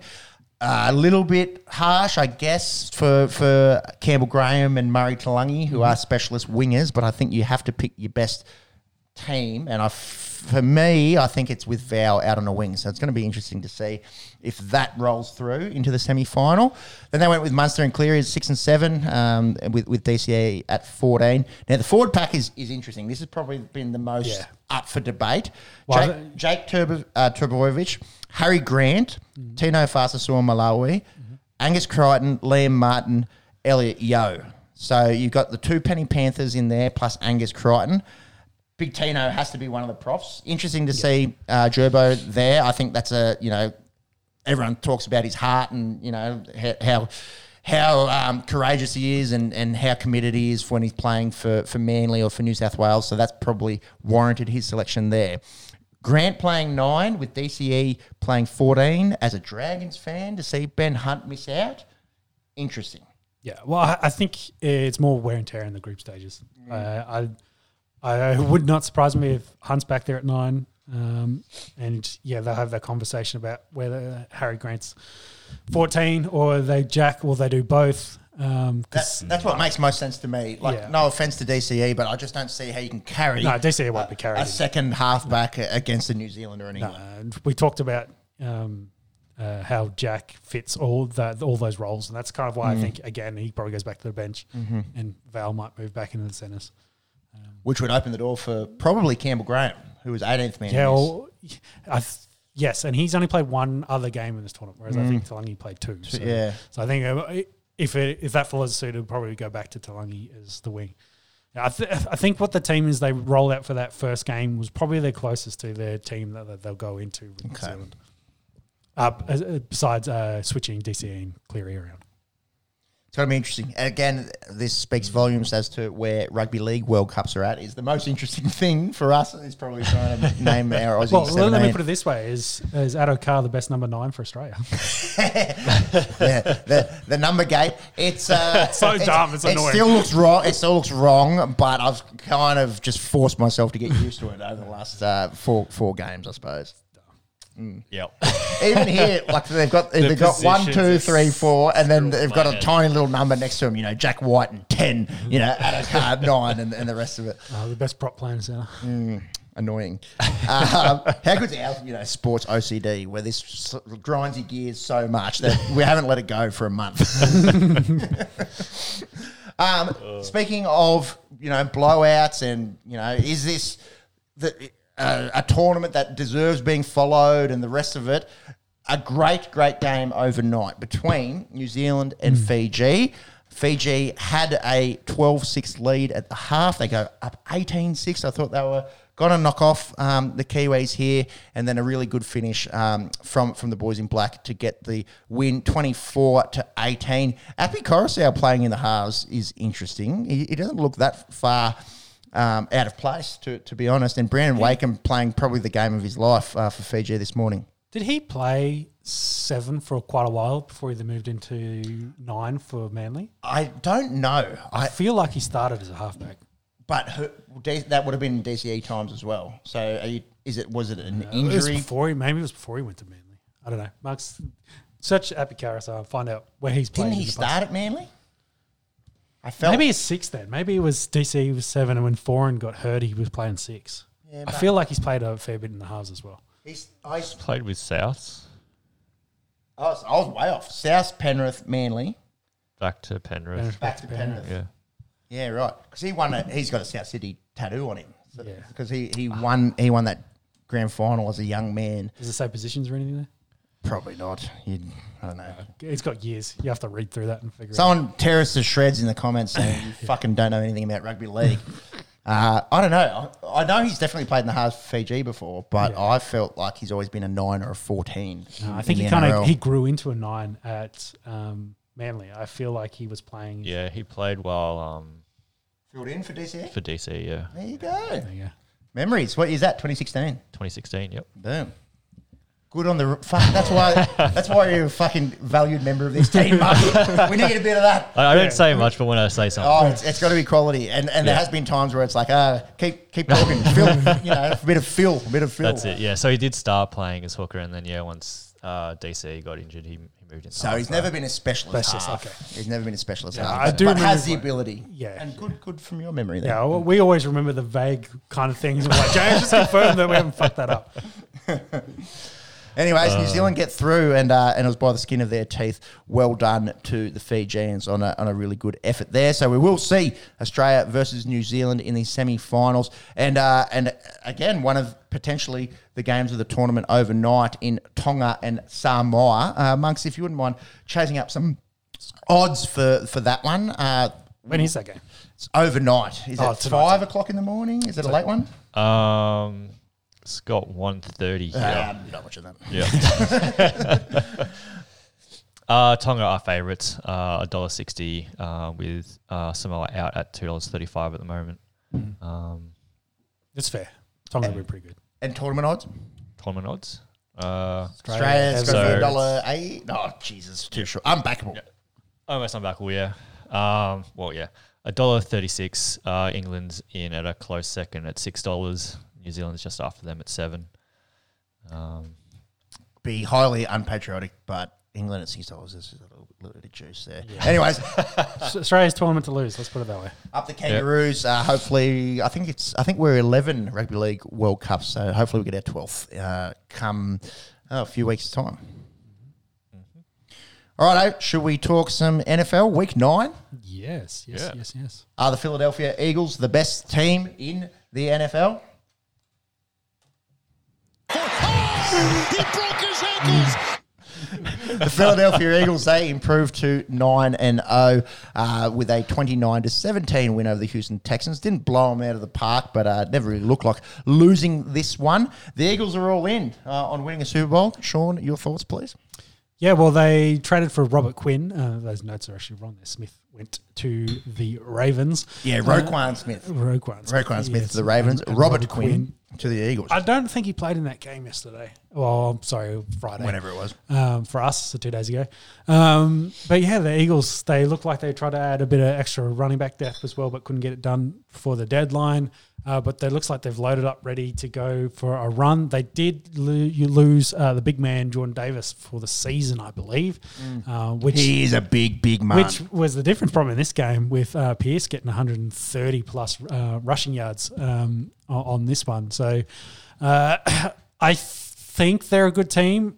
Can they go undefeated? Oh, they're definitely a good team. Yes. How good are they? Yeah, how good? Can they go undefeated? They do have the Giants twice, Cowboys and Packers is probably the teams that would worry them left on their schedule. Titans as well. Titans, Saints are in there, but I just don't think they, though where those two teams are where they need to be to potentially beat this Eagles squad. As a Packers fan, I'd say they're probably better than the Packers. Yeah, but when come playoff time, are they there with the other big playoff teams? That's the question. You know, when they roll into Buffalo, how's that look? That's probably the question for the Eagles. But I think they're good. I think they're a good squad. I'm not sure how they'll go. This playoffs will be a very interesting, maybe deciding factor on Jalen Hurts' quarterback era. Because second year quarterback, pretty unusual for a second year quarterback to take a team to the Super Bowl. Well, they've invested in him essentially because they traded away all their first round picks to get guys to put talent around him, get AJ Brown in there. So yeah, we'll have to see. How good is that? Jalen Hurts has been great. How good has AJ Brown been? He's been good. Devontae Smith has been excellent as a tight end. Some of the memes seen him in line next to Dallas Goedert, who's been very good for them as well. Skinny tight end. Yeah, he's a very skinny tight end. He's probably $170 dripping wet. He doesn't care. He's just happy doing the role, and they keep winning games. So, and Miles Sanders played pretty well in this too. Yeah. Texans held in for this, and it didn't get smashed. And their big story was they couldn't get a trade for Brendan Cooks. I think they were asking for a second and a fourth round pick. And him on his socials, it doesn't look good. No, he does not look good. Happy. He does not want to be there. He thinks he's being disrespected. Yeah, didn't play. They didn't have him or Packers take him from me. Yeah, well, that's the thing. Packers couldn't get a deal done, and we'll talk about them in a minute. No Nico Collins or Cooks in this one, but it didn't matter. They just handed the ball off to Pierce and took it from there. But yeah, I don't think they're a very good football team overall, and probably will be in quarterback conversation. season. I saw a meme with a Lamborghini parked in the garage of like a crack den, and then like a Damian Pierce on the Texans. poor Texans, but he's been really good. He's been really, really good. And shout out to you for taking him in our fantasy draft. I took James Cook before I took him from the Buffalo Bills. Yeah, and then they traded for Hines during the week. They did. Which would fill his role exactly. How about the trades this week? Like, we don't have to go into detail now because we'll cover them through each game. In total, I think there was 20 across the week leading up to it, and 12 on the day. Which is the most in NFL history, apparently. Yes, by, it's like 3 times. I think so the most was like 4 or 5. Quick math. Yeah, so yes, they blew it out of the water. And we'll cover some of those trades to go through stories. But yeah, that was Eagles-Texans. So if we roll into Sunday, early games. And 5 a.m. starts here. Early birds. I've been talking about it, how when we go to daylight savings, we get the 4 a.m. and then they're off their daylight savings now. So 5 a.m., very manageable for the working man that needs his 8 hours of beauty sleep. Let's start with the Chargers and Falcons. Not a lot for Chargers. They're a bit banged up. Yeah, they're coming off their bye, but even still, no Allen in this, no Mike Williams as well. Eckler's a little bit banged up. He was on the injury report, but... Who's their wide receiver 3? Is it Josh Palmer? Josh Palmer, yes. And should he be fantasy relevant this weekend? This week against Atlanta, who give up the most points to the wide receivers, yes. He's coming back off a concussion because he missed their last game, but during the bye week cleared all that. So him and is it Guyton? I think it's the other one, maybe. Yeah, or is it Carter? Maybe. Yeah. They're probably the favourites there. Yeah, but I think DeAndre Carter and Darius Guyton, I want to say. Maybe. Either way, Palmer's probably the favourite. Eckler maybe get 20 targets in this as well. They don't have many options. He's on track for like 120 receptions or something? Yeah, crazy numbers. And that workload is the question for him long term. Yeah, can he keep it up? Yeah. Anyway, they should still probably beat the Falcons. The Falcons' big news is they traded Calvin Ridley to the Jags. Not playing this season, of course, for betting on a Falcons game. $1,500. Which I believe was that a Falcons versus Jaguars game? Could have been. I don't know. I think it was, yeah. Yeah. I did hear it. Yeah, so seen a few good Drake. You know the Drake meme where he's like, no. And he's like, yeah. It's like betting on a game, no. Performance enhancing drugs, yeah. Got 4 weeks for that shit. Yeah, exactly. So goes to Jags. His chat was, I believe there was other, better teams potentially that were in the hunt for him. But yeah, either way, he'll go to the Jags. That wide receiving core is not bad. Christian Kirk and Calvin Ridley there. Well, I think they're now putting it on Trevor Lawrence. It's like, hey, we've got you the weapons. Same thing that happened with Jalen Hurts. We've got your weapons now. Now you got to prove yourself as a starting quarterback in the NFL. Cordell Patterson back potentially, I think, this week for the Falcons. He's coming off IR. See, they are a very run-heavy team, but they have like 4 running backs they like to rotate with. Yeah, so I think the most run-heavy. I think they've now overtaken the Chicago Bears. Yeah, well, and Marcus Mariota's top 10 fantasy quarterback. Yeah, how does that work? Because he runs lots. Yeah, runs lots and then throws deep balls that to London when he gets a chance. So, I think Chargers should still probably win that game. I think so too, but yeah, the question that you've got there is, what do we make of the Falcons? It's kind of similar with Carolina. Like, this team on paper, they shouldn't be good, but they just keep going out and winning games. And that division, like, it's still up for grabs. That division's back to front. Yeah, it's like, there's been a bit of that in the NFL this year, but that NFC South in particular, it doesn't seem to reflect how talented these teams are on paper. Monks, if you wouldn't mind, just the NFC South, just running through what that looks like. They're all under 500, aren't they? No, Falcons are on 500 now. So they're 4-4. Both the Bucks and the Saints are on 3-5 at the moment, with Panthers at 2-6. Yeah, interesting. And Panthers went close to winning that game against the Falcons last week as well, which would have potentially given them the lead. That DJ Moore, like, Hail Mary catch, and then the dumbass took off his. Did you see it? He took off his helmet, 15-yard penalty, and they missed the extra point. Yeah. Well, we'll get to the Panthers in a second. Jesus. Yeah, but yeah. Miami Dolphins take on the Chicago Bears, and I think it's very much turned it into the tour shirt. Again, same situation. They've traded and drafted well weapons for him, and he's undefeated when he doesn't die. And some of his runs, he doesn't know how to slide either, so he just doesn't give a fuck at this point. Yeah, it's that classic. You're a second-year quarterback. Our franchise depends on you. Just like, fuck that extra 2 yards. Like you can dive for that shit in the Super Bowl. Exactly. Yeah, week 8 now, get down. Yeah, exactly right. They added Bradley Chubb. Big trade. Denver fan, Yes. Thoughts? Yeah, well, did we cover it? Maybe we didn't. I think for the value, getting a first-round pick, which should probably be around 20, because it's, do I remember this right, is through Miami, through 49ers, through someone else. And, yeah, they'll finish in about the 20 range. So I get that a fourth. And then they gave him a huge extension, 20 mil average, 119 mil, I think it was. Big deal. Extension. Sixth highest paid defensive player in the league. Wow. Bradley Chubb. Exactly. He's not even the best Chubb in the league. Yeah, so I think for Denver, I think they got out of that well, considering he's off contract anyway next year. That he potentially could have left. And Been a little bit hurt as well, hasn't he? In his exactly. first few years. So for Denver, they then turned around and traded for Jacob Martin from the Jets, and they both drafted in the same draft. He's got 15 sacks, and Chubb's only got 26 in the same time frame. So you get a first-round pick and a fourth-round pick. Don't have to pay him a huge extension, and they're only getting a slightly less production. So I haven't even heard of that bloke. What's his name? Jacob Martin. Yeah, he's. If you get into the pressure stats, we've got Browning, who's number 1, and Martin's number 4, surprisingly. So, yeah, a bit of a role player there for the Jets, and he'll get a role for Denver. I think the most interesting thing was Randy Gregory, who's at Denver, who's probably the best outside linebacker for Denver, though hurt at the moment. His deal is half what Bradley Chubb just got. Yeah, right. And he's like a year older. So, yeah. Anyway, Wow. yeah, for the Dolphins, they're all in on this year. That's the it's point. much like the Eagles, isn't it? There's like chips They needed pass rush help because they only had Phillips on the other side, who had He's been good as well. He's good, but it really needs a running mate, and he'll have Chubb there to help support him. So again, another team that's gone all in on this year, potentially winning. Team not going all in this year is probably Chicago Bears.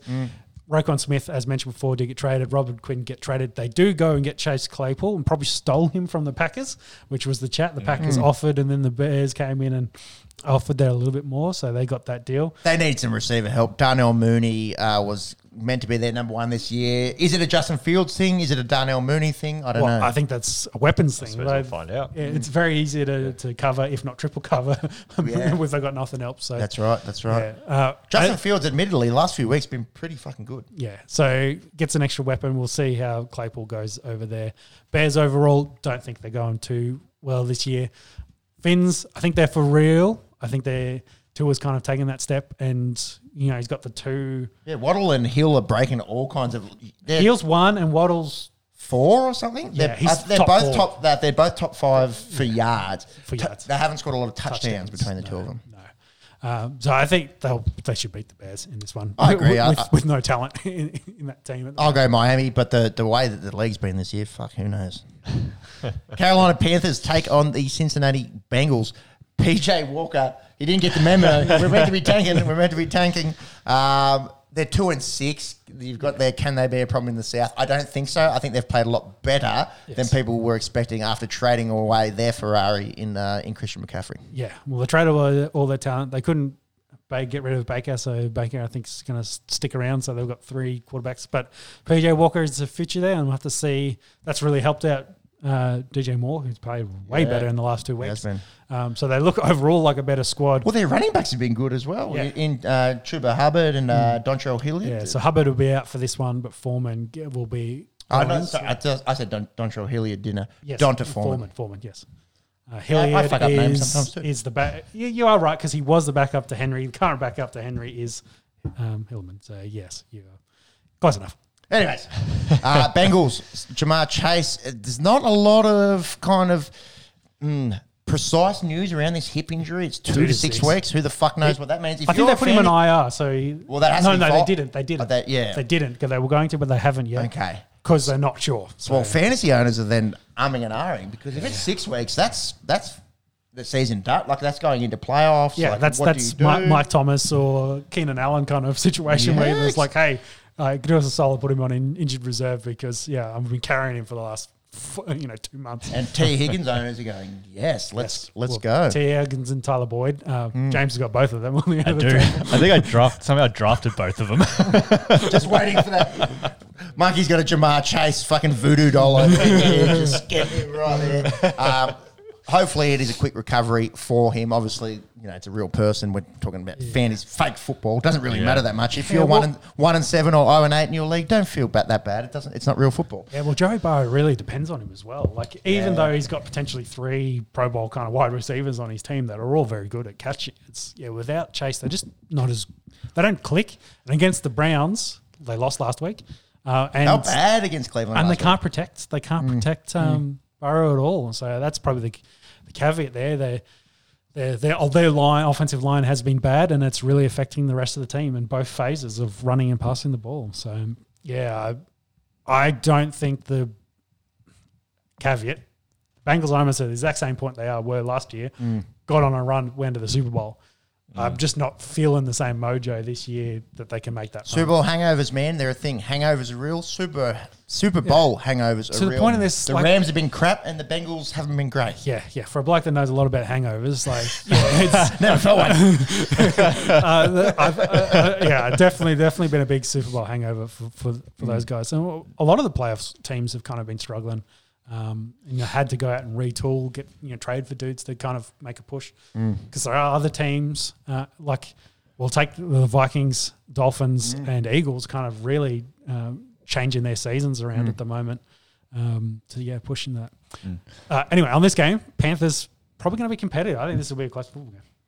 I think the Bengals get the job done. They should win, but but again, the NFL this year, who fucking knows? Yeah. How's this for a start? Joe Burrow's leading passing yards and leading in sacks yards lost. Yeah. Definitely. Speaks volumes to where the Cincinnati Bengals were at. The whole talk around their season last year was if they could have protected Joe Burrow, they'd have a Super Bowl ring. Yeah. And they invested, and they still can't do it. Yeah, it just hasn't worked out yet. Again, of course, young talent. Sure. So it might take a bit. Maybe. They're going to be good for a few years. Joe Burrow's young, Jamar Chase is young, Joe Mixon is young. Does he stay at Cincinnati? Do they have the cap room? In terms of tomorrow's game, I think they get the job done against Carolina at home. A team that I hope gets the job done tomorrow is the Green Bay Packers.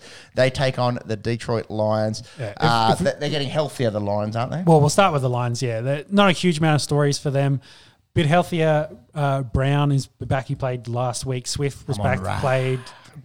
Swift's probably a little bit banged up. I think Williams will get the start. And Smith is kind of might be on a pitch count. Yeah, I saw Swift back, so I sat Jamal Williams, and he had about 24 fantasy points. Stupid. Yeah, how's your record looking at the moment? 0-8. Knock. Who's there? 0-8. The new Taylor Swift album dropped this week. 10 songs in the Billboard Top 10. Probably.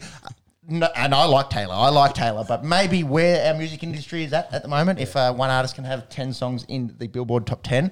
But it's me. Oh, my God, it's me. That's not the lyrics, but something like that. It's about self-reflection. It's about looking at yourself in the mirror. It's about going, you drafted poorly. You don't make good trades. You set your line up like shit. And it was me. I was vibing to a bit of Taylor Swizzle this week. And hopefully I'm playing Shake It Out tomorrow after I get off the donut and the Green Bay Packers win their first game in a month.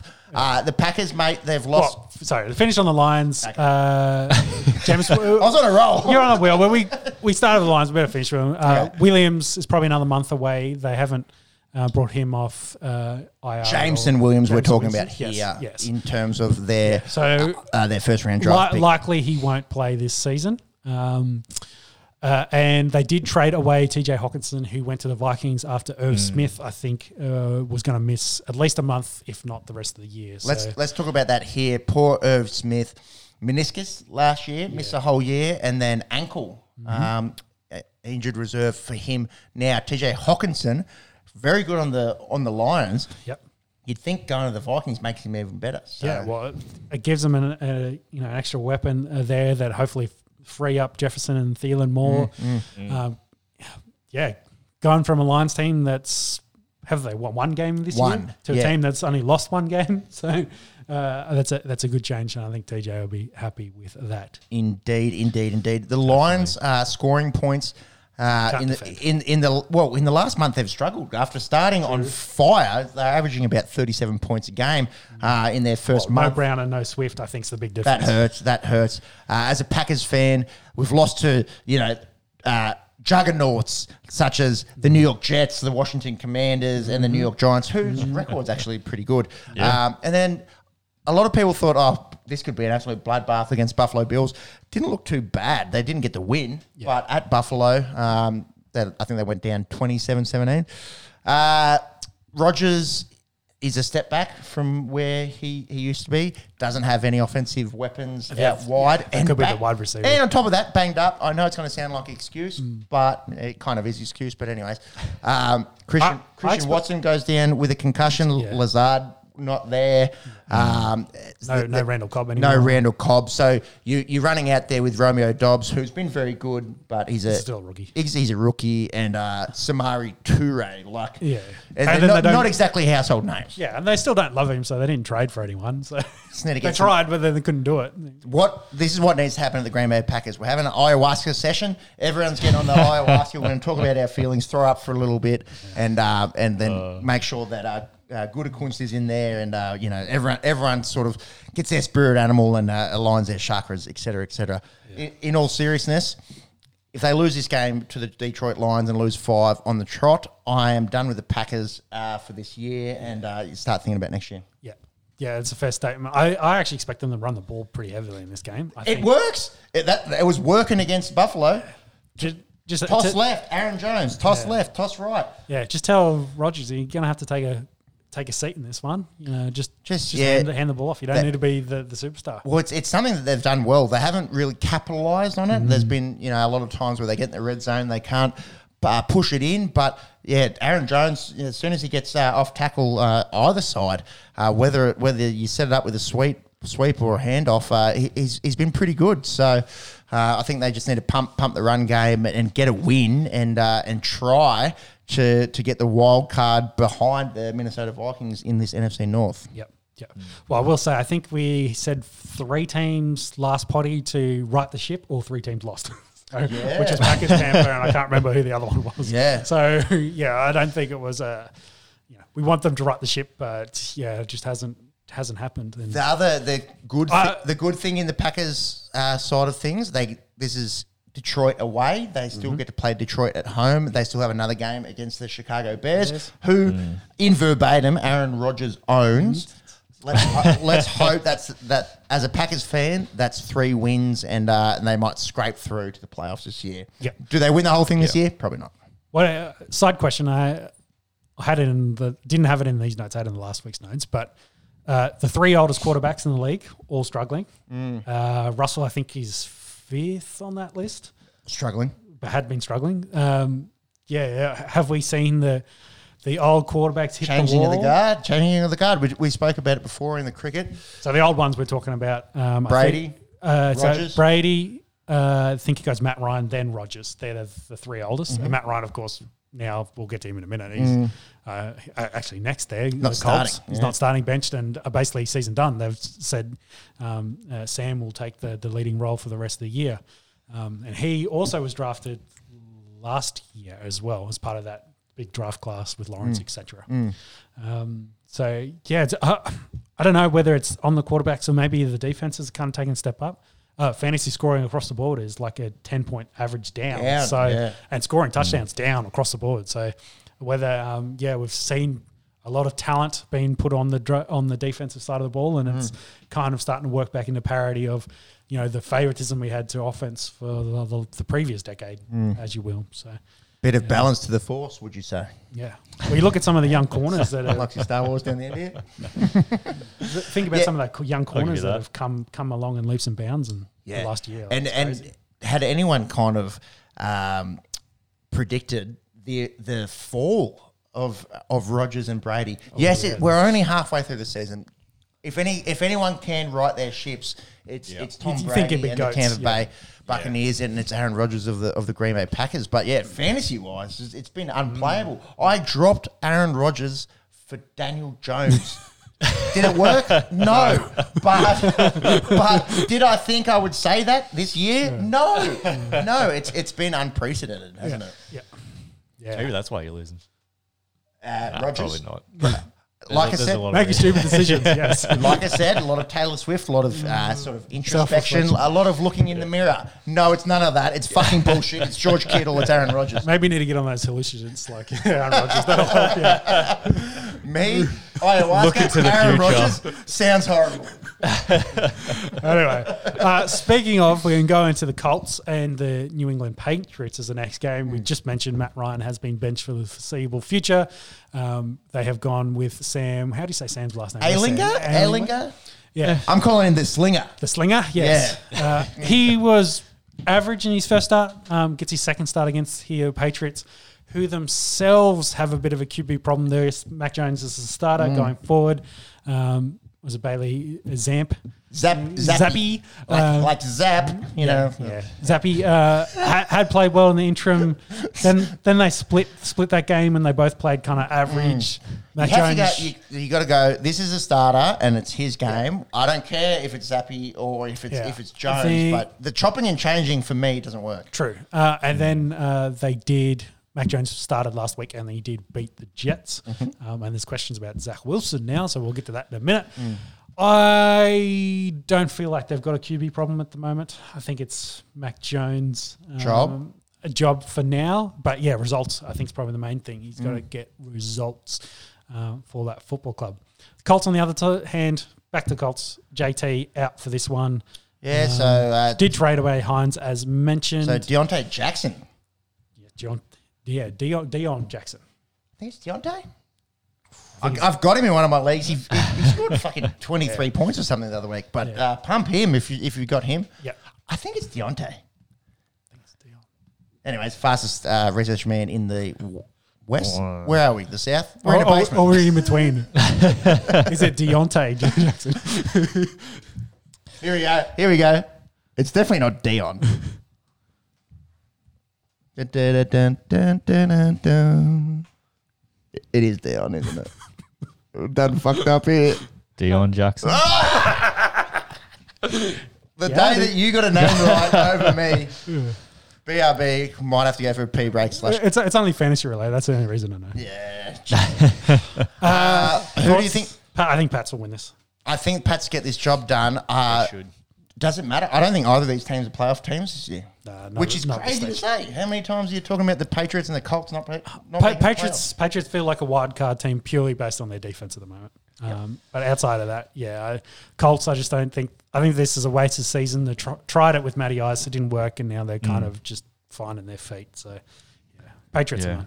I'll run for a wee. I think the Bills win this next game, and I'm looking forward to you talking about the Washington Commandos. Yeah, I put it in there. It's funny. That's probably Snyder's problem. That's why he's selling the team. But anyway, we'll get to that in a second. Bills, Jets. Let's cover that. We talked about Bills trading for Hines.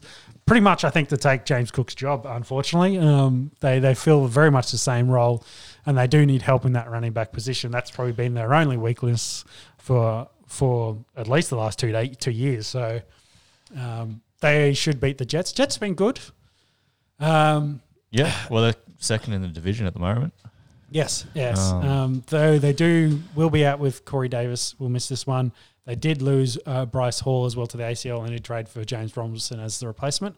I think we might have mentioned that in the last potty. So they are trying to go all in this year. Elijah Moore didn't get traded. He's back with the team, but hasn't. He played last week, didn't get a single target, though he was on every one of their offensive plays. So I don't know about the connection there. But I think that the question mark has fallen straight with their very young quarterback in Zach Wilson. Is he the quarterback for them? They did have Flacco take over and win a couple of games while he was out injured. But the talk's more about Mike White, who had 15 minutes of fame last season, again filling in for an injured Wilson, potentially taking as a starter with Flacco now moving into the QB3 spot. What do you think, James? Do you think Wilson's job is safe, or do you think he needs to watch over his shoulder for the Mike White? Yeah, that's a hard one. I reckon he's probably safe for the moment. Probably not as safe as Jones. I guess. Yeah. You're talking about a second overall pick versus the 20 something. So that's true. I don't know. Jets are just a weird team. They kind of really starting to feel like a quarterback away. Their young draft class has been good. The line's good.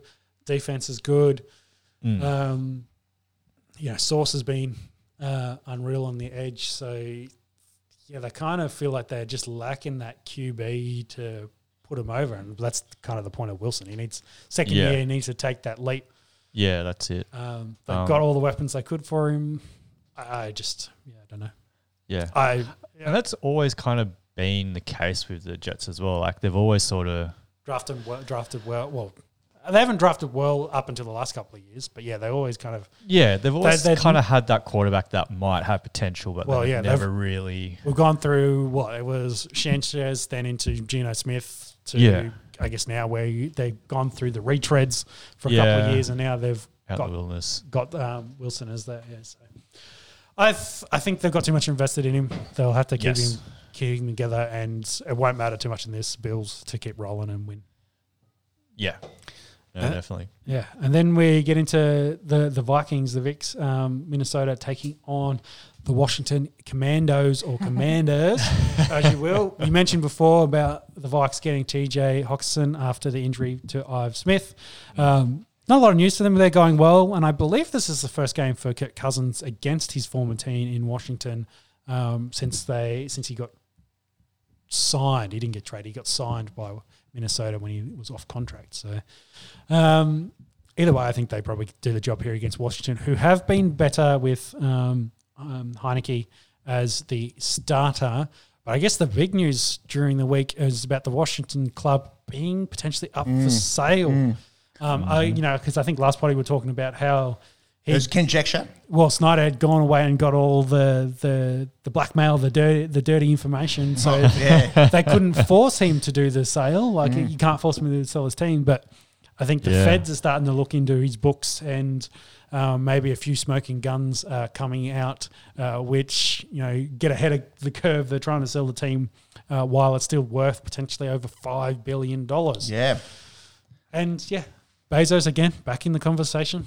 He's got Thursday Night Football. He wants his own football team. I heard Jay-Z might be in on that as well. There's been a lot of chat around him maybe buying a basketball team, but this might be the window for him if he goes in with Bezos or some other consortium. Yeah, which I think was almost all the same names that were thrown out for Denver as well. So it's guys with big money and they're looking for a football team. Washington could be, which also potentially that's why I put the Commandos in there, could change the name of the team when they buy it as well. Let's go Commandos. Something decent. I think there's a thing in the States. Down under, going commando often means wearing shorts without underwear. Hence why we're finding it funny. Yep. We're not just talking about guys that are tough mofos and the most deadliest people in the world. Yeah, no, that's what we're talking about there in terms of going commando. The sale for Denver was how much? 4.6. This, by all means, will probably break that. Yeah, because slightly larger market. Yeah, Washington. But if you go by the Forbes numbers, they've been valued at 5.6 bill. Or they're generally a top 10 NFL team in terms of revenue. Yes, exactly. So they need decent ownership. There's 6 million people in the greater Washington DC area, which is wild. So that's a fair few people. Fair few people. By all accounts. When this team does get sold, will break that record that Denver did set just this year. Oh, and what did Chelsea sell for? Did they end up selling for 6? No, I don't think has Chelsea sold yet? I don't think it's officially gone. Yeah, because I think there was a club, can't remember, in the 5 bill, but could potentially push the biggest sale ever. It's a lot of money. It's obscene money. It's exactly, you can't get your head around it kind of money. Yeah. Commanders have been better in the last couple of weeks. They have won 3 in a row, surprisingly. Yeah. Packers is one of the scalps in that. Mm-hmm. And that might be a bit of Scary Terry and Heineke connection. They've definitely been a bit of a change there. I don't know. I just don't see them beating Vikings, unfortunately. No, I don't see it happening too, but stranger things have happened. Boys, the Raiders take on the Jags. Both teams This is the toilet bowl. Not having a great year. This is the toilet bowl of the week. Do you reckon McDaniels might be in danger? He might be the first coach on the hot seat. I think he's the first I've heard of. Had to apologise to the Raiders faithful last week or after the last game. For how poorly they've been playing. He made a similar statement in Denver before they were caught cheating and he got fired. So, for me, I hope they keep him employed because that's, a bad Rays team is a good thing for Denver fans. They've gone out, tried to get weapons for Carr, and Carr's been kind of dreadful, and Adams has really paid. Though Renfro and Waller have both been banged up nearly the whole year, in and out of the squad. Yeah, Raiders have just been bad. Jags have been so-so. They got Ridley, as we mentioned before. Lawrence, I think, is quarterback's the question for them. In maybe he's equivalent to a rookie year. Sorry, it just died on us. Internet. Should hopefully just keep talking because apparently we had internet troubles last time, but it on listening back, it all ran back through. Yeah, it just dropped out for a second. Hopefully it just comes back. But Lawrence, I think, is the question. Could say this is more his rookie year, considering last year with Meyer was a complete shit show. Yeah, wasn't he? He's now got real coaches, so hopefully this season he can, he needs to take that step. Mm-hmm. Maybe give him a couple of caveats, but he needs to take the step. Etienne's come on really strong. How good has he been? And with that's his backfield now. Mm-hmm. He's a top 10 running back in the NFL, isn't he? Been so good seeing him healthy. And living up to potential. That's probably where they need to take the next that next step for them. So we'll have to see whether they can. I think they can beat the Raiders, honestly. Yeah, I'd back the Jags in this. Their defense has been pretty good. Their front is excellent because they've invested in it so much. Seattle, Arizona? Not a lot for either team really out of this. News-wise, the Hawks are just going along. Their rookies have been excellent. They've been competitive. They beat the Giants last week, I believe, to go to 5-3. The Cards, on the other hand, Hopkins has been unreal since back.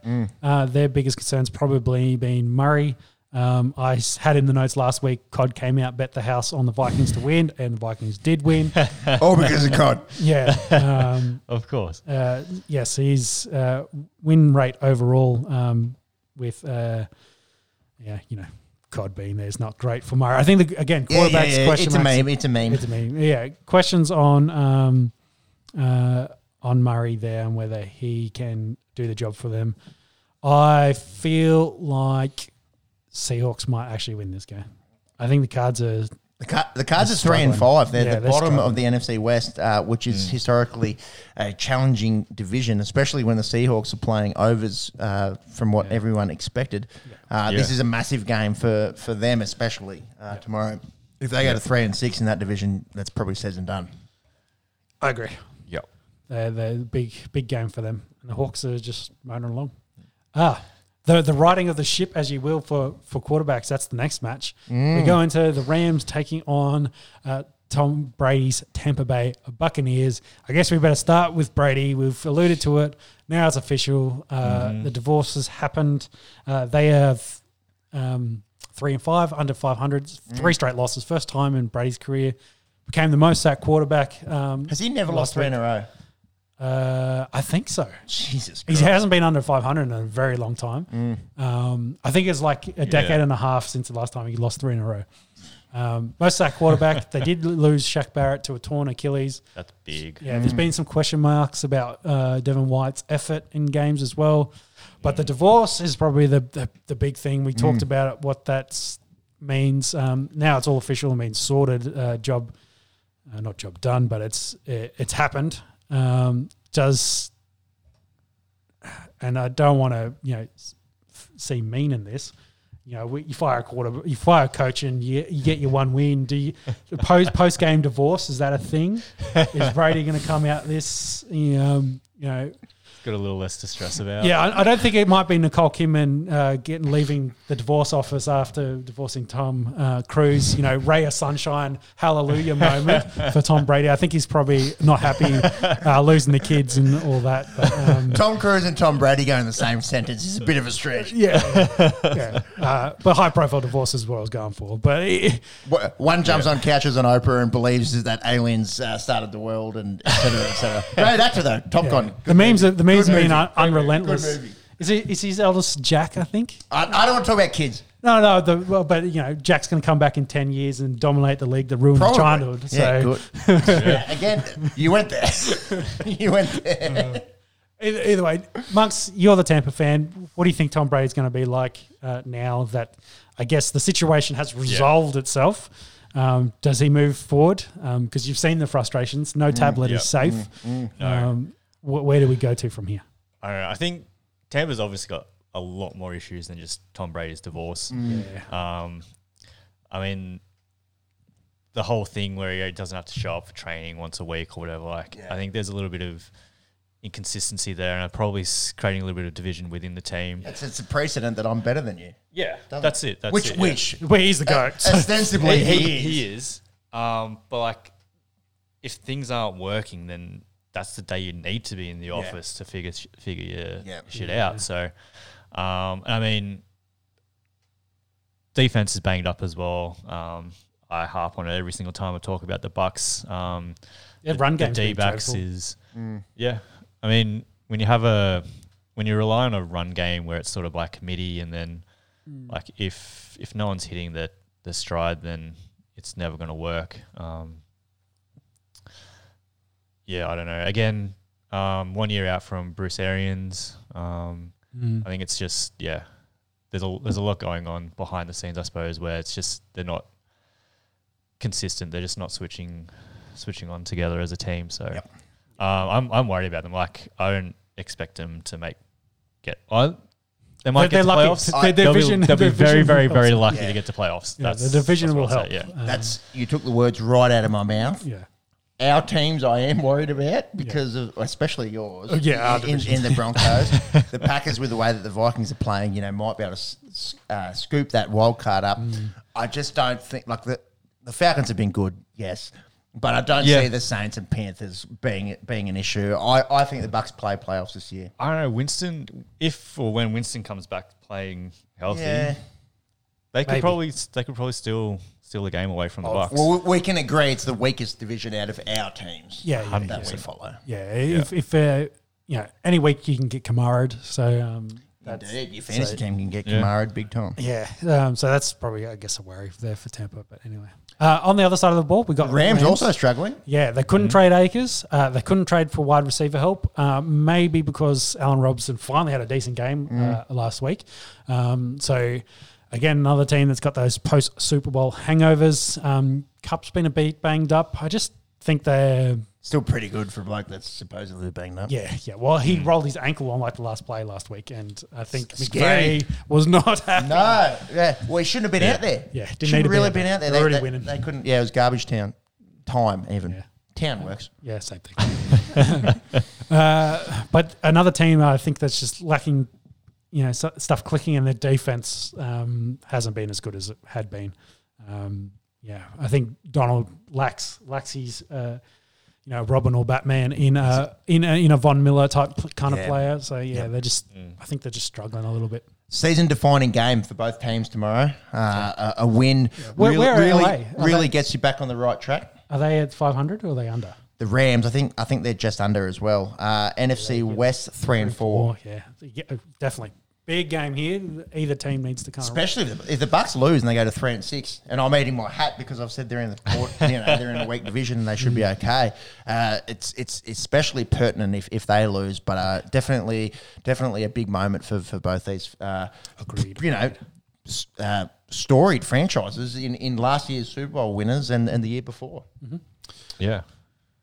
All right, two big teams in the AFC. The Tennessee Titans go to the Kansas City Chiefs. The King He's been rolling. He's had the volume all year. They've been feeding him. He just hadn't been really finding the end zone that much. He's getting more volume now because Tannehill's injured and will miss his second game. So Malik Willis to start again. And I think he had... Do you have 10 attempts or something like that? 12 maybe? Yeah. It wasn't many. Yeah. It wasn't many. The Kings getting all the handoffs. Yeah. I'm not sure that's going to be good enough against Kansas City, though. I don't think it will be either. Good for my fantasy team. I have Derrick Henry in the league that I'm 1-7 and not 0-8. So listen to everything that I have to say about fantasy football and take it with a grain of salt. Yeah, the Chiefs on the other side, they did trade for the hurt Tony here from the Giants. Kadarius Toney, who really didn't have...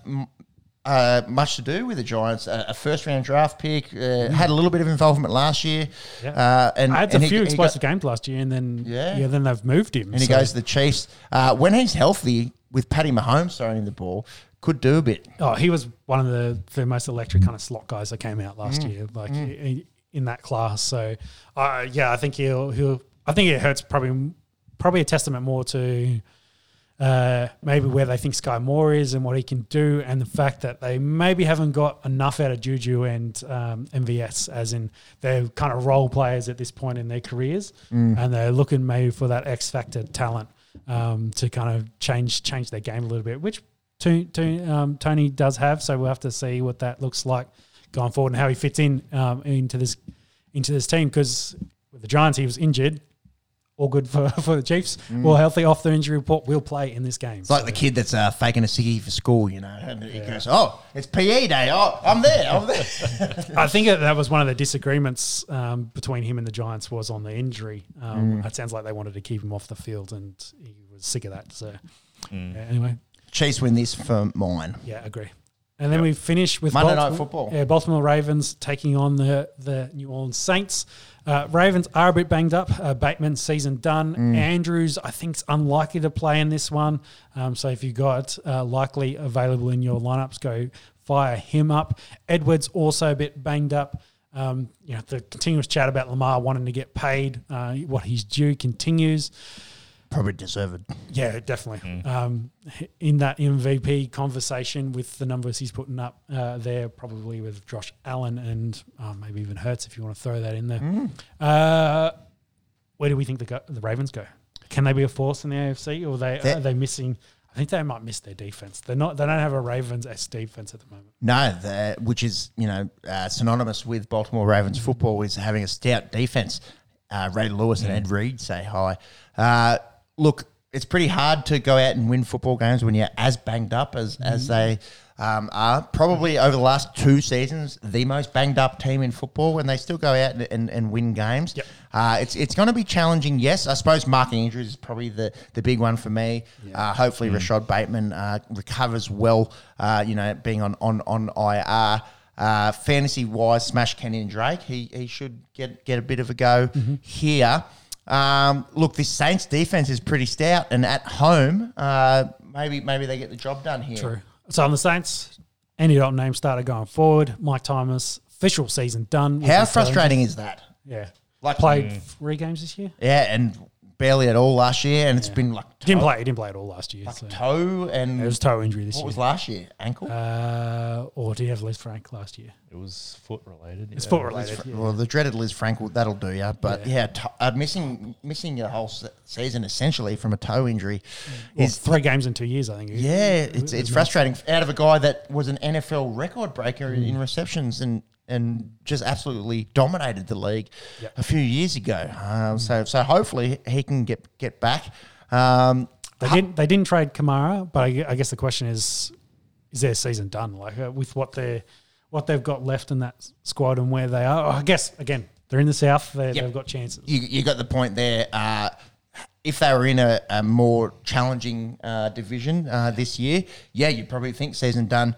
You get to play the Falcons and Panthers twice a year, and the Bucks post divorce with a geriatric quarterback that probably keeps your chances alive. Yeah, I still think the Ravens should probably win. I think so too. I think so. And Lamar, let's talk about Lamar just briefly. He's been unbelievable this year. Pretty good last year as well. I think they need to pay the man. Considering he's got no weapons. He single-handedly carries that team. Who in that wide receiving core is an elite wide receiver? No one. They traded away. Mark Andrews. That's who their elite wide receiver is, and he's not playing tomorrow. Lamar Jackson don't have their is elite. Either, so. We use him in our sandbite, breaks ankles. He does things that other quarterbacks aren't able to do, and I'm sick of any Lamar Jackson hate. Pay the man. He's an excellent football player, and they're going to have to be heavily reliant on him come tomorrow. Yep. And otherwise, about half the legs on bye week, we've got Cleveland, Dallas, Denver, Giants, or New York, Pittsburgh, and the 49ers all on byes this week. So factor that into your fantasy team. Aussie fans, at least, we have 5 a.m. start tomorrow. It's a bit better than 4. It's definitely better than 3 a.m. Let's go. Business end. We're halfway through the year already. Yes. Week 9. This is the changing of the guard from not halfway to past halfway. Yeah, we kind of see the teams firming up as being very good and some that are still in the hunt. So, yeah. That's it. All right, let's talk some NBA. Let's talk some basketball. Curry sets, fires, puts it up. Bang!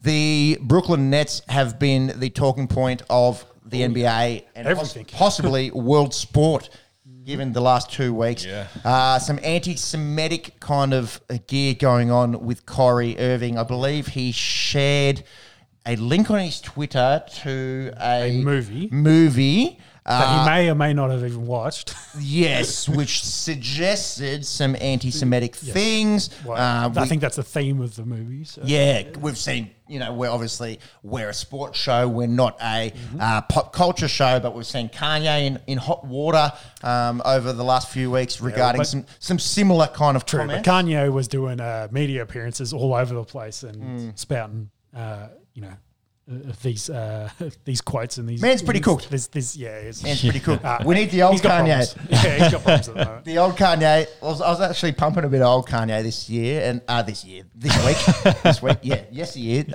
And fuck, good music. Probably just one of those blokes that's just. Needs to keep it music related. Anyways, we need to keep this sports related. We need to keep this NBA related. Stick to your lanes. Kyrie has been suspended for a minimum of 5 games. That's a minimum. And I think it's up to the league as to how much or how long that suspension is ongoing. The players had a meeting behind closed doors, which I think happened a day or two before the quotes came out. It was before the Kyrie stuff, and it was before the sacking of Steve Nash. Yep. And then, look, if your players are having a meeting behind closed doors and then Nash gets sacked within the next 48 hours, your coach goes, obviously the players didn't take a liking or haven't taken a liking this season to the way Steve Nash has been doing things. The Nets, I believe, are 2-6. They're 2-7. It's early days, and for Nash to get shown the door and all this kind of external speculation as to how that locker room looks and the playing group, with Kyrie being under hot water. We saw people actually in the front row at Brooklyn, members of the Jewish community, all wearing shirts, sort of speaking out against what Kyrie had been about. I think KD didn't distance himself from any as well. I think he, in some of his appearances, didn't do himself any favours as well. So, and then you've got Ben Simmons. He's not playing. So sitting there. Has been playing average and now injured. So Poor Butler Pat. Poor Patty Mills. Patty Mills was like, bro. You couldn't find a better bloke. He went to school just down the road from where we are here, set up in our Esky studio here in Canberra, Australia. Look, hopefully Patty, is going okay, but it never seems to work when you've got too much personality on one team, does it? And KD, pretty outspoken kind of bloke. Obviously Kyrie, pretty outspoken, and we've been talking about what the fuck's going on with Ben Simmons for the history of this podcast. Yeah. Well, I think KD in the offseason said they had to sack everyone if he was going to come back. So they've at least done one step and got rid of Nash in that regard. But I don't know. Scapegoat. Yeah. Oh, definitely. I think Nash was probably like, you did me a solid by getting rid of me. Yeah. And the chat's been they're hunting Coach Horney at the moment. So we'll have to see if that plays out or not.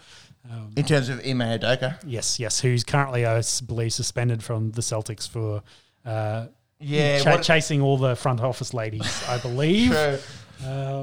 It's an absolute basket case. Yes. In Brooklyn. Paddy, get out of there. Get out of there, bro. Get out of there. Look, this could have, like, we talk about the NBA and it's a long season and, you know, we're only just started. We're in the third week and how much do you need to read into media hype and the rest of it? I have serious concerns around where the Brooklyn Nets are moving forward. Yep. Definitely. And we'll get to the Lakers in a second. That's probably another big franchise that I have serious concerns for. Yeah, big names on that. Struggling. A team that I don't have serious concerns for is the Milwaukee Bucks. They're 8-0.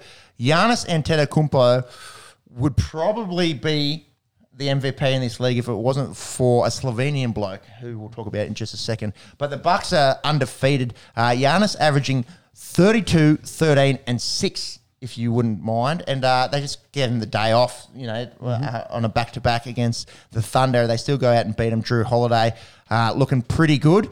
Bucks and the East looking dominant. Dominant.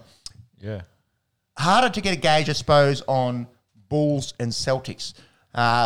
Bulls beat the Celtics. They're 5-5. Celtics 6-3. Obviously coming off, making the NBA Finals last year and going down to the Warriors. Where do we see both these franchises? I think it's going to be in the East. The Bucks, probably number one team. Yep. Maybe a little bit of vying for who's 2, 3, and 4 in there. Yeah, I agree. Yeah. And I don't know. NBA, of course, has been, the big three name value kind of guys, and just not sure that whether the Celtics and the Bulls kind of they're not built in that way. That's the way I feel. They still have great players playing for them, but I just don't feel like they're built the way that, say, Golden State is, Bucks is, etc. With a big three that'll take you deep. On paper, I feel like the Celtics kind of have that. Maybe the Bulls less so, But I don't know. Yeah. DeRozan, Levine, Vucevic, that's pretty close to big three kind of territory. True. Yep. There's a team that probably in the East says, hey, what about us? The Cleveland Cavaliers. They're 7-1. They sit second in the East at the moment. Karis LeVert and Donovan Mitchell have put up 40-point games in a win over the Celtics. Cavs probably getting maybe the steal of the offseason in Spider Mitchell coming over. Do we see them, perhaps pushing that number one spot against the Milwaukee Bucks? Good to. Potentially, Mitchell's been there and thereabouts for a long time. He's just finally on a club with a bit of support. So. Yeah, but the Jazz haven't started poorly, all things considered. Yeah. Laurie Markkinen says hi. The other thing I wanted to talk about in the East was the start of Paolo Banchero's career. The Magic sit dead last, 2-8 in the East, but the number one draft pick out of Duke and Italy. He's been very good. All but one of his 10 games, I believe, he's got 20-plus. Monks, if you wouldn't mind getting a Paolo Banchero game log up, I think he had 33 points and 16 boards today in their loss to the Kings. Pretty rare to see a number one pick overall just come out and put a team on his back. Obviously, the Magic aren't going to bother anyone this season. But does that mean that Banchero's been very, very good? The Kings finally, they got to turn their light on? Yeah. How good. Beam me up, Delhi. Beam me up, Matthew Dellavedova, of drinks Coronas and wears fun shirts when the Cavs win a ring fame. He's on the Sacramento Kings, who've got this big fucking purple beam that goes up into the sky, a la Batman, a la there's other. Oh, you know, Bat signals. Yeah, you know, the casino in Las Vegas, the Pyramid, Luxor. Oh, yeah. Luxor's got one of them. Yeah, probably a flight hazard. But anyway, they're only going to have to turn this thing on maybe 20 times this year. Yeah. But yeah, the Kings have got this big purple beam that shoots up out of their home stadium, which is a bit of fun. But yeah, Paolo Banchero, he's been excellent. Have you got a game log, maybe some numbers there for us? Yep, yeah, so 33 points, 16 total rebounds, 4 assists. Unbelievable. He's been so good. Pretty rare to see a number one pick come in and have the impact that he's had.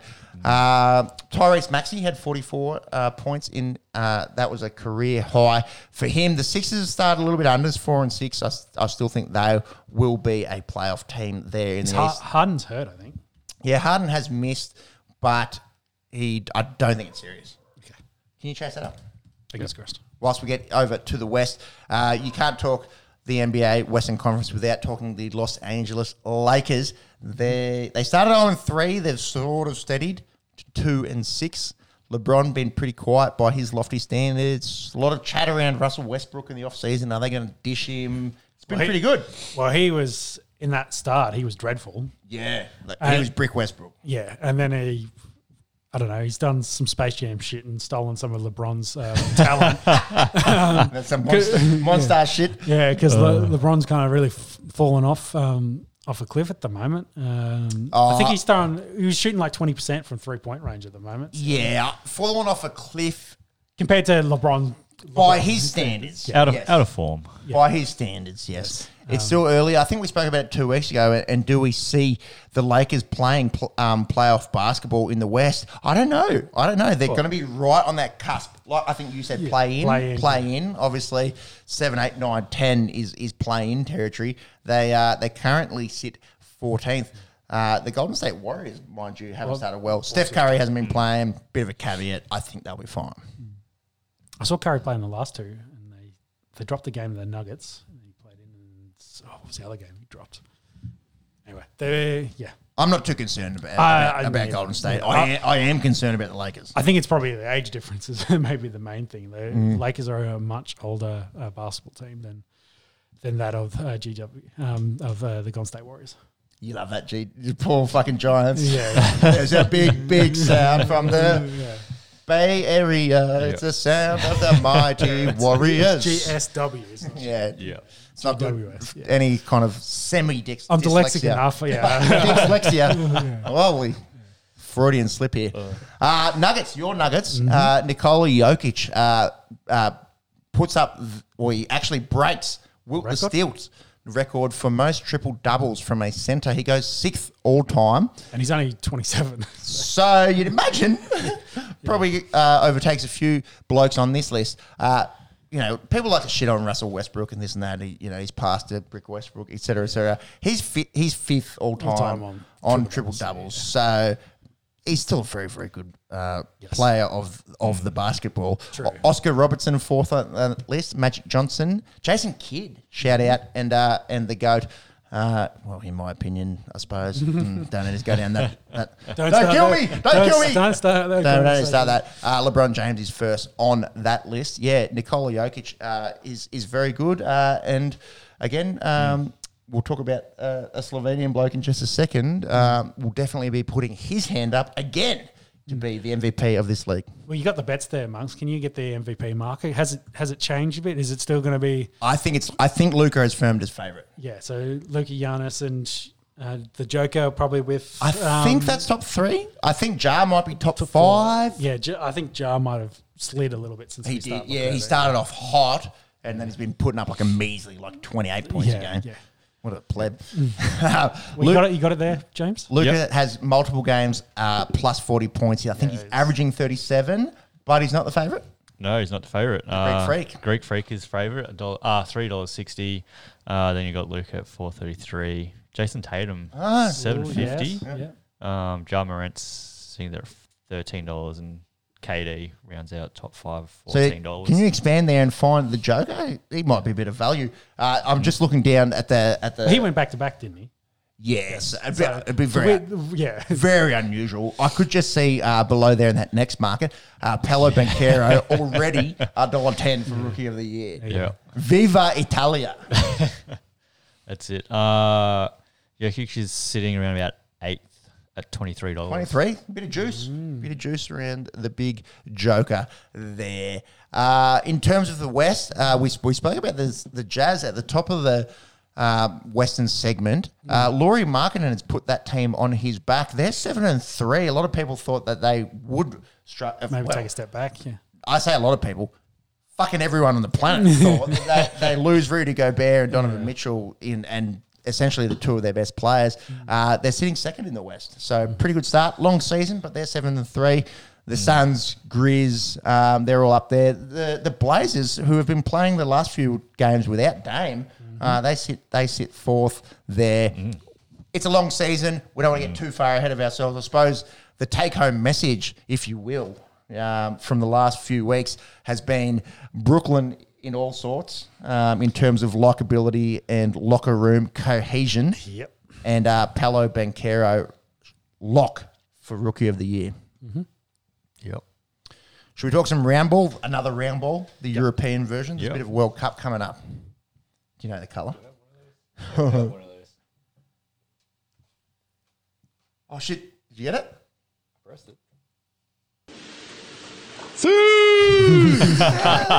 Seamless. Absolutely seamless here on the Esky. Boys, have you seen Newcastle United have been going pretty good in the EPL?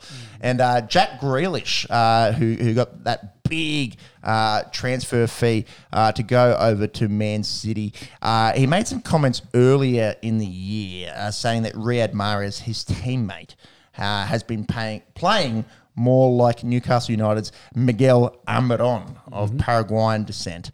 Essentially saying you haven't been playing up to where you should be. Yep. Since then, Miguel Almiron has been absolutely fucking killing it. He's been scoring bulk goals, and Newcastle, I think, sit fifth, maybe fourth in the EPL. Funny, when you say something comes back and bites you in the ass, like India are afraid of the Gabba, something like that. Who would say that? Morons, I reckon. Absolute morons. Newcastle are fourth at the moment. Yeah, that's a bit of fun. And didn't really spend much of that foreign investment in the off-season. So you'd think moving forward, going to be a bit of a powerhouse over there in the Premier League. It's kind of good for football. Like something different. Well, yeah, it's something different. And it's, traditional kind of heartland of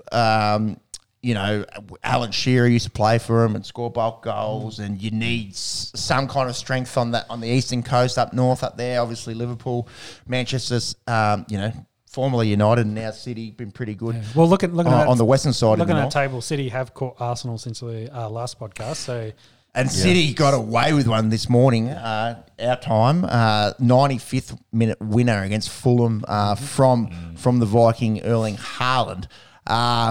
So there's games tonight, and then there's games next weekend, and then the World Cup's in 2 weeks. It's crazy. It's crazy. So just a quick coverage. You got Man City and Arsenal there 1 and 2. Man United's there at 5, and I guess Liverpool and Chelsea. Chelsea's at 7. Liverpool's at 9 currently. Unders. I've seen a few Sadio Mane memes, about missing him. And they have been missing him. Early stages, but pretty hard to come back from 9th. Liverpool definitely not the team that they were with Mane. Nottingham Forest still dead last. Wolves probably in trouble there in 19th spot. Did Leicester jump out of relegation danger? Leicester City? Yes, 13th. They're currently 13th. I think they've won their last 2. Yes, 2 and a draw. Kylian Mbappe, I think he signed a big deal or is in the works of signing a big deal for PSG. Monks, any news there? Fucking PSG. Talk about him for Champions League. Yeah, it looks like he was linked with a deal to Real, but has decided to stay at PSG. I don't know why you would leave with Messi and Neymar outside of you. Yeah. Like, it's the most cheat code fucking FIFA Ultimate Team kind of gear that you could get with PSG. And hilariously, that probably leads us into a bit of Champions League chat. PSG should have won this group by, like they had it, and Benfica had Maccabi Tel Aviv. Yeah, they scored 6 goals. Maccabi Haifa, maybe, an Israeli team. Yeah. They won 6-1, and yes, they scored 5 in the last 30 minutes to go equal. Yeah, to equal with PSG on points, and then finish first via goal difference was equal too. Oh, wow. So the next splitter is away goals. Okay. So they finish equal there with PSG. And the goal difference was +9. I don't need to see a map of Europe, James. I could probably name every country if you want to go through that. But yeah, anyways, Champions League, we have the results from all eight groups. The funnest thing to happen from match day 6 was PSG finishing second, which means they'll draw one of the teams that finished first. So maybe we'll go from the top. Let's go from the top. Well, yeah, because you've got Liverpool actually finished second. In that Napoli's been playing unreal. Yeah. They have a Georgian winger, and I didn't even bother writing out his name because I know that I wouldn't be able to say it. So yeah, we got a chance. Yeah, they were like if I'm not being able to spit it, out after 6 beers, no one on this table is doing it. But Napoli are looking really, really good. They both finish on 15 points, but Napoli go through Group A on goal difference. Ajax, who normally, the old Ajax brand wipe. Yeah, Ajax brand wipe. Laurie Daly once said that on the Big Sports Breakfast. I think we say that every time we mention Ajax. Yeah, so it was a big sort of point for me. Gives us hope. Yeah, it made me thinking, well, if he talks about soccer, maybe I could. Ajax brand wipe. Great cleaning utensil. Utensil, probably not the right word. Anyways, they'll be going into the Europa League. Where the big teams like Manchester United play. So Napoli looking pretty good. Liverpool, the caveat of their EPL play being really poor is that they'll be playing round of 16 football in Champions League. If you wouldn't mind going down there to Group B, yes, Porto have been quite good. The surprise packet, I suppose, of the Champions League has been Club Brugge. They'll go through. This group on paper pretty even, so some big clubs in Leverkusen and Atletico Madrid missing out through that one. Group C, if we keep scrolling there, Bayern Munich, they're always fucking very good. Inter go through. Barcelona, bye Barcelona. They go down to the Europa League. And Victoria Plzen from, I'm sure that's not how you say that, from Czech Republic. Thanks for coming. Group D, Spurs. We kind of skimmed over them in the EPL. They're third, and they'll be in the next round of the Champions League. I'm friends with a few Spurs persons of interest. Don't hold that against me. They say that they're quite boring to watch at the moment. They scored 8 goals in 6 games, but they're through. They're through. Yep. This group went down to the last day with Frankfurt, Sporting, and Marseille all there or thereabouts. Poor Son, he had a head knock and looked a bit worse for wear, but it's going to be interesting to see now. I imagine Spurs say, you're sweet, you don't play this weekend, good luck at the World Cup. Obviously, the hero of South Korean football at the moment. If you don't mind scrolling down there, Chelsea and AC Milan go through. Chelsea having that that loss at Dinamo Zagreb to kick off their campaign, but they both get through. Salzburg go to Europa, and Zagreb, after starting well, they go back to Croatia. Group F, Real Madrid and Red Bull Leipzig, they go through. Shakhtar Donetsk, I think I spoke about it at the start of the Champions League, playing away from home, the only Ukrainian team in this Champions League. Hats off to them, and obviously thinking of everyone that over in Ukraine, probably football, probably the last thing on their mind at the moment. Yes. Celtic and Rangers really got pretty dicked, the two Scottish teams in this. So Scottish football maybe not exactly where it used to be. And as we go down, Group G, Manchester City, boo. They take out Group G, Borussia Dortmund go through. Didn't lose a game. Yeah, they're looking good, man. The Viking, they pull him off at halftime and shit. Fucks people saying game multis. You're like, Harlan, $1.30, that's free money. And they've been kind of resting him a fair bit, but he did score a fair few. He's going to break all kinds of records. And we already spoke about Group H.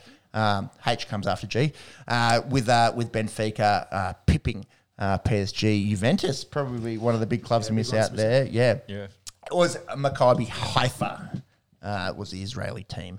There, I'm sure none of that has been pronounced correctly, but that's where soccer's at the moment. Boys, we want to talk about this video that the Australians. the Socceroos released a video this week. You may have seen it, you may not have seen it. Well, it went pretty viral, so I think if you're into soccer, you probably saw it. But yeah, the Australians, I guess it's not a political stance. It's more shining the light on the poor working conditions in Qatar, human rights of the World Cup and the building of the building of all the stadiums for the World Cup that's coming up in 2 weeks' time. So the Australian team has said their piece, and I think that's caused a lot of chat in the international arena, especially with FIFA. Obviously, FIFA aren't going to be happy about it. Look, I don't think it takes... so FIFA did write a statement out to all the teams to let them know, like, let's just play football. Yep. Sort of thing. But also, FIFA, not the best record when it comes to corruption and human rights. Why are we having a World Cup in Qatar in the first and the rest of it. Me, as an Australian, watching those boys taking that stand, it made me feel proud.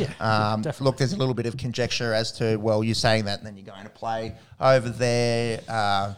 Look, I think what's happened in Qatar in terms of building those stadiums is horrendous. 6,500 deaths. Rumoured. It's pretty close to modern day slavery. Yeah, it's pretty close to modern day slavery. Some of the stuff I've heard where they've got migrants in and then they take their passports away and then basically they pay them, but they then deduct accommodation and feeding them fees. Essentially, you're working for nothing. So it's close to modern slavery. So. And is it a product of how sort of global capitalism and the way that the world works these days? Do you wear Nike shoes? Are they made in a sweatshop? Is that the way? Well, the way that the world works? We didn't talk about Kyrie dropping his Nike deal. They're not releasing the Kyrie 8s. I think they are. So Nike has suspended all their stuff with him, and some chat about, well, maybe you should go to Taiwan and talk to all the child labourers that make Nikes and see how happy they are. So, without getting ourselves too cancelled or assassinated, we like sport. We like sport. We love our Saudi overlords. I love the Live Golf. Fuck the PGA.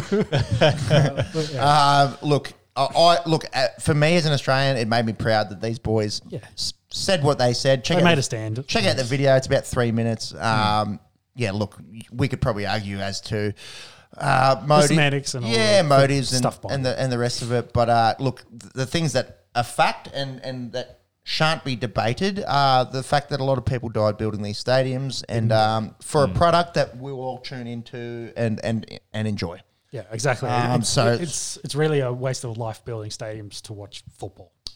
And in the scheme of things, Well, and what happens to these stadiums after the World Cup? They built 10, I think. I think so. How are the stadiums in Africa have currently being used after their World Cup? South Africa in 2010, and they didn't have a great record, I think, either. Look, boys, should come to Australia. Yeah. Well, actually, speaking of which, the Women's World Cup's going to fuck the rugby league next year because they're using all the stadiums for the schedule. So rugby NRL's then got to work out how they're going to do where they're going to be playing football games week in, week out, because they're going to have the Women's World Cup right in the middle of the season. So I know how to fix that. Rugby league crowds are garbage as it is. Just send them all back to the club parks. No, regional. Regional. We've seen games in Wagga and Bathurst and double headers. Just play the men's game beforehand and then go straight into the Women's World Cup game. Why would you do that, Sean? Well, why not? We'll have the men's game as the warm up. So So then the crowd comes in for the women's game. At least there's crowds at a fucking rugby league game. That was the angle that you were taking. Yeah, that's where I was going. Okay, The crowd's watching the football, the soccer. They're there for the soccer. That's what I'm saying. The premier sport here is the Women's World Cup, not the bumhole league they stand around. I'm glad you clarified. That's where I was going with the whole thing. Actually, in hindsight, it actually makes perfect sense. Yeah, exactly. Men's game, the warm-up. The fields were absolutely screwed with all the... True. Yeah, FIFA are very particular on their football field. So when's the Women's World Cup? Can you look that up? What time of the year? Does it matter? And yeah, my solution would be try to get as many games out into country New South Wales and regional Queensland as you can during that period, because there's no need to have a regular season rugby league game in Allianz Stadium. Yeah. Because it looks fucking stupid with 15,000 people in a 90,000 seat stadium. Exactly. You don't want to compete with the World Cup. You want to either cooperate with it or just do your own thing off to the side. Indeed. What time of the year we got FIFA Women's World Cup? That's big. 2023. Mm-hmm. Let's go Sam Kerr. Let's go Tildas. We've got it from the 20th of July through the 20th of August. So we're talking end of rugby league, but not finals. Yes. And also it's being co-hosted with New Zealand as well. So the grounds really are Perth, Adelaide, Melbourne, Sydney, Brisbane. So again, it shouldn't affect anything really. Like you're taking games away from Suncorp and Sydney in terms of league, and then in terms of Melbourne, which stadium are they using? Is it Marvel? No, they're using the rectangular stadium down there. So there shouldn't be too many steps. It's not an issue for AFL, more for rugby league. Shouldn't be too much stepping of toes. Alas, we are in our soccer segment.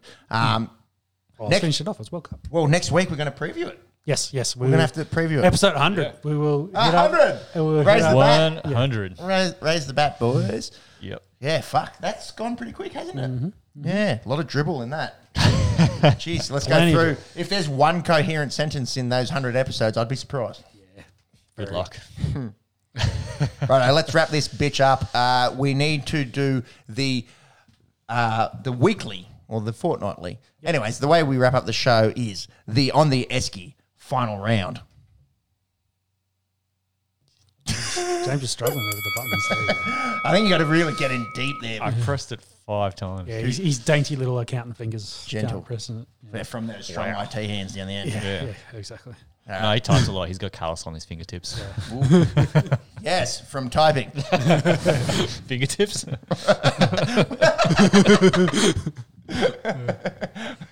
Anyways, let's talk some fight news.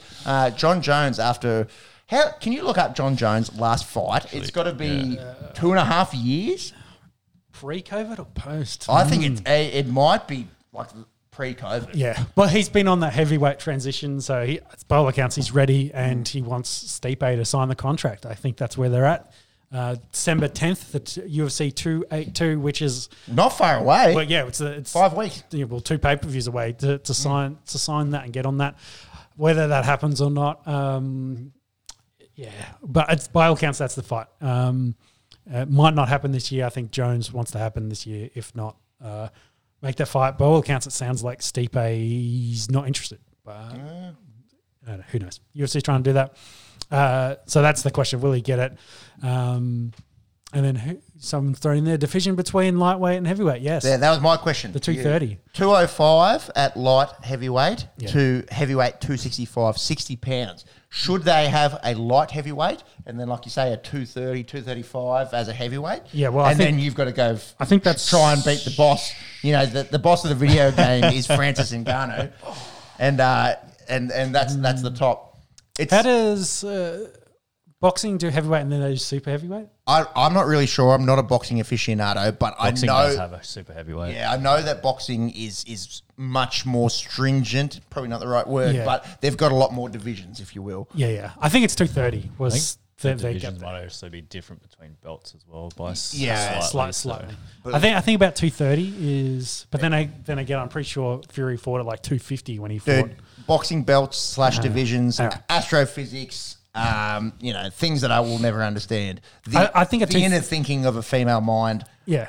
Just shit that I won't ever get my head around. Yeah, I think 230 kind of makes sense. But, the UFC kind of likes where they are division-wise and the amount of fighters they've got. They're not really interested in that. But I feel like there'd be a few dudes that would bang it too. Like Stipe would say, righto, Francis, you have 265. Oh, definitely. I'll come to 230. Well, Jones as well. 230 kind of fits really well for him size-wise. It's 60 pounds. That's 40 kilos. Mm-hmm. Not quite, but it's 30. It's nearly 30 kilos. Yeah, well, so some funny bits on that. I think Conor McGregor, there's a photo doing the rounds and he said, yeah, I'm at 265. And I was like, you're looking pretty swole, but I don't think you're going to be 265 pounds. And then one of the Connor needs to go in the Kanye category. And I think one of the fighters today in the men's fighters, but there isn't a 125 pound division. Someone that was 125 pounds weighed in yesterday was 178 today. They were on the scales, which is crazy. Or maybe it was 135. This is your story, dude.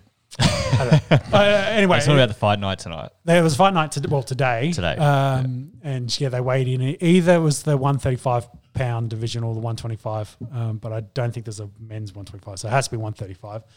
But then had a photo of him on the scales this morning. Was 178 pounds, which is crazy. Isn't the bottom division 125 in men's?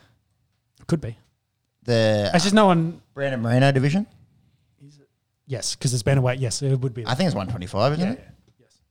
Flyweight. Yeah, flyweight. The flyweights. Yes. 125. The former Mighty Mouse division. Yes.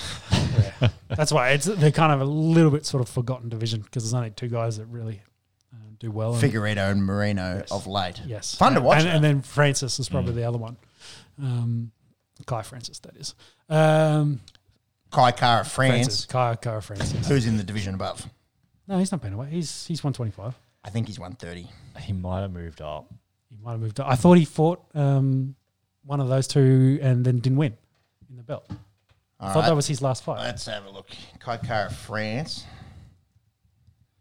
Right you are. Well, you got a guy in a division that you didn't know existed 2 minutes ago. Yeah. I got the brains, the cogs are starting to turn. So Did it appear? Yeah. So the 125 division fought today. Weighing yesterday at 125 was 178 pounds today. Fucking hell. That's crazy. Which is bananas. It's sanctioned cheating. That's what Joe Rogan tends to have to say about it. Yeah. If you can get your body down to it, then it's not good. Do it. It's not good for you long term. But if it helps you win, then I guess you win it. But then maybe, call me crazy, a few more weight divisions would help alleviate the stress to cut weight. Yeah, I don't think we have to go crazy like boxing every half pound. And that becomes stupid. It's not half a pound. Obviously, you're talking facetiously there, but it's like 5. Yeah, 5. No, it's less than that. It's like 2 pounds, and especially in the as you go down in the divisions. Again, between the belts, you can have which is ridiculous. Yeah, I can go take a shit and drop a division. Yeah, exactly. So probably drop a few. Yeah, I think that 10 pounds has always been the conversation. You start at 125 and you go 10, 35, 45, 55, 65, and 75, 85, 95, 205. I'm happy to go bigger after that. Then, you could go, but then we talk. Because there's not that many big humans. Yeah, but then you could go 205, 215, 230, 265. But that's why UC won't do it because we've just talked about adding 4 different new divisions. Well, you're diluting the talent pool. They've got 4,000 fighters on the books already, and you got to try and make that happen, make all those cards happen. Long story short, I think the UFC in terms of the sport that probably we follow the most closely could benefit from at least throwing in something between 205 and 265 because that seems egregious. That's the biggest gap, definitely. So I'll ask this question. So in most of the divisions, you do have those 1 or 2 people at the top that no one can really get past. And it's really uncompetitive at the top, outside of those 2-3 people. Depends on the division. Depends on the division. Lightweight, probably an exception to that. If you have those, going back to terms from boxing, like your super or lights in between, is that where the problem is? are people trying to cut too much, which means they make them not competitive in those divisions? Maybe people cut too much, so they are competitive in that division. Yeah, it goes both ways. Like, it goes both ways. Like Connor is probably a great example. Yeah, 100%. Cutting all that weight to get to 145, his power transitioned and he was just so dominant. He was head and shoulders above anyone else. 155, he was competitive, but maybe the size and the power that he had just wasn't the same. And then 170 again, take another drop. He wouldn't have the the physique to really compete with the top 170 pounders at the moment, because they're guys that are 200 pounds that are cutting down. Like, yeah, and with the reach, they're not 5'9" dudes either. So yeah, whole different conversation. But I think it's ONE FC does the 15 or 10% weight gain. So like that dude who was 50 pounds heavier than he was weighing in, that's like a 40-something% weight gain over his previous. Whereas they have a limit at like 20. So if you weigh more than 20, you they force you to go up a division. Whereas I think UFC kind of uses it as a barometer to manage it. But interesting about this fight card, this fight night, 5 people miss weight. Yeah, so it's obviously it's taxing. And there would have been a 6th one. She cut her hair off, so she would make weight. Yeah, it's getting close when you cut hair. So yeah. Yeah, it's part of the sport. It's been like that for decades. Yeah, and how do you actually implement change? It's all superlatives, isn't it? So the body fat percentage and the weight gain afterwards percentage maybe, but then again you could manage that too. So when you weigh in again on fight night, like in the morning or something, I've only put on my 20 pounds, so I'm good. And then by fight time, which is in the evening, I've put on another 15 or whatever. Like you can always game plan around it. Anyway, it's part of the sport. Should we talk UFC 281? Might as well. Yes, the big, massive card coming up.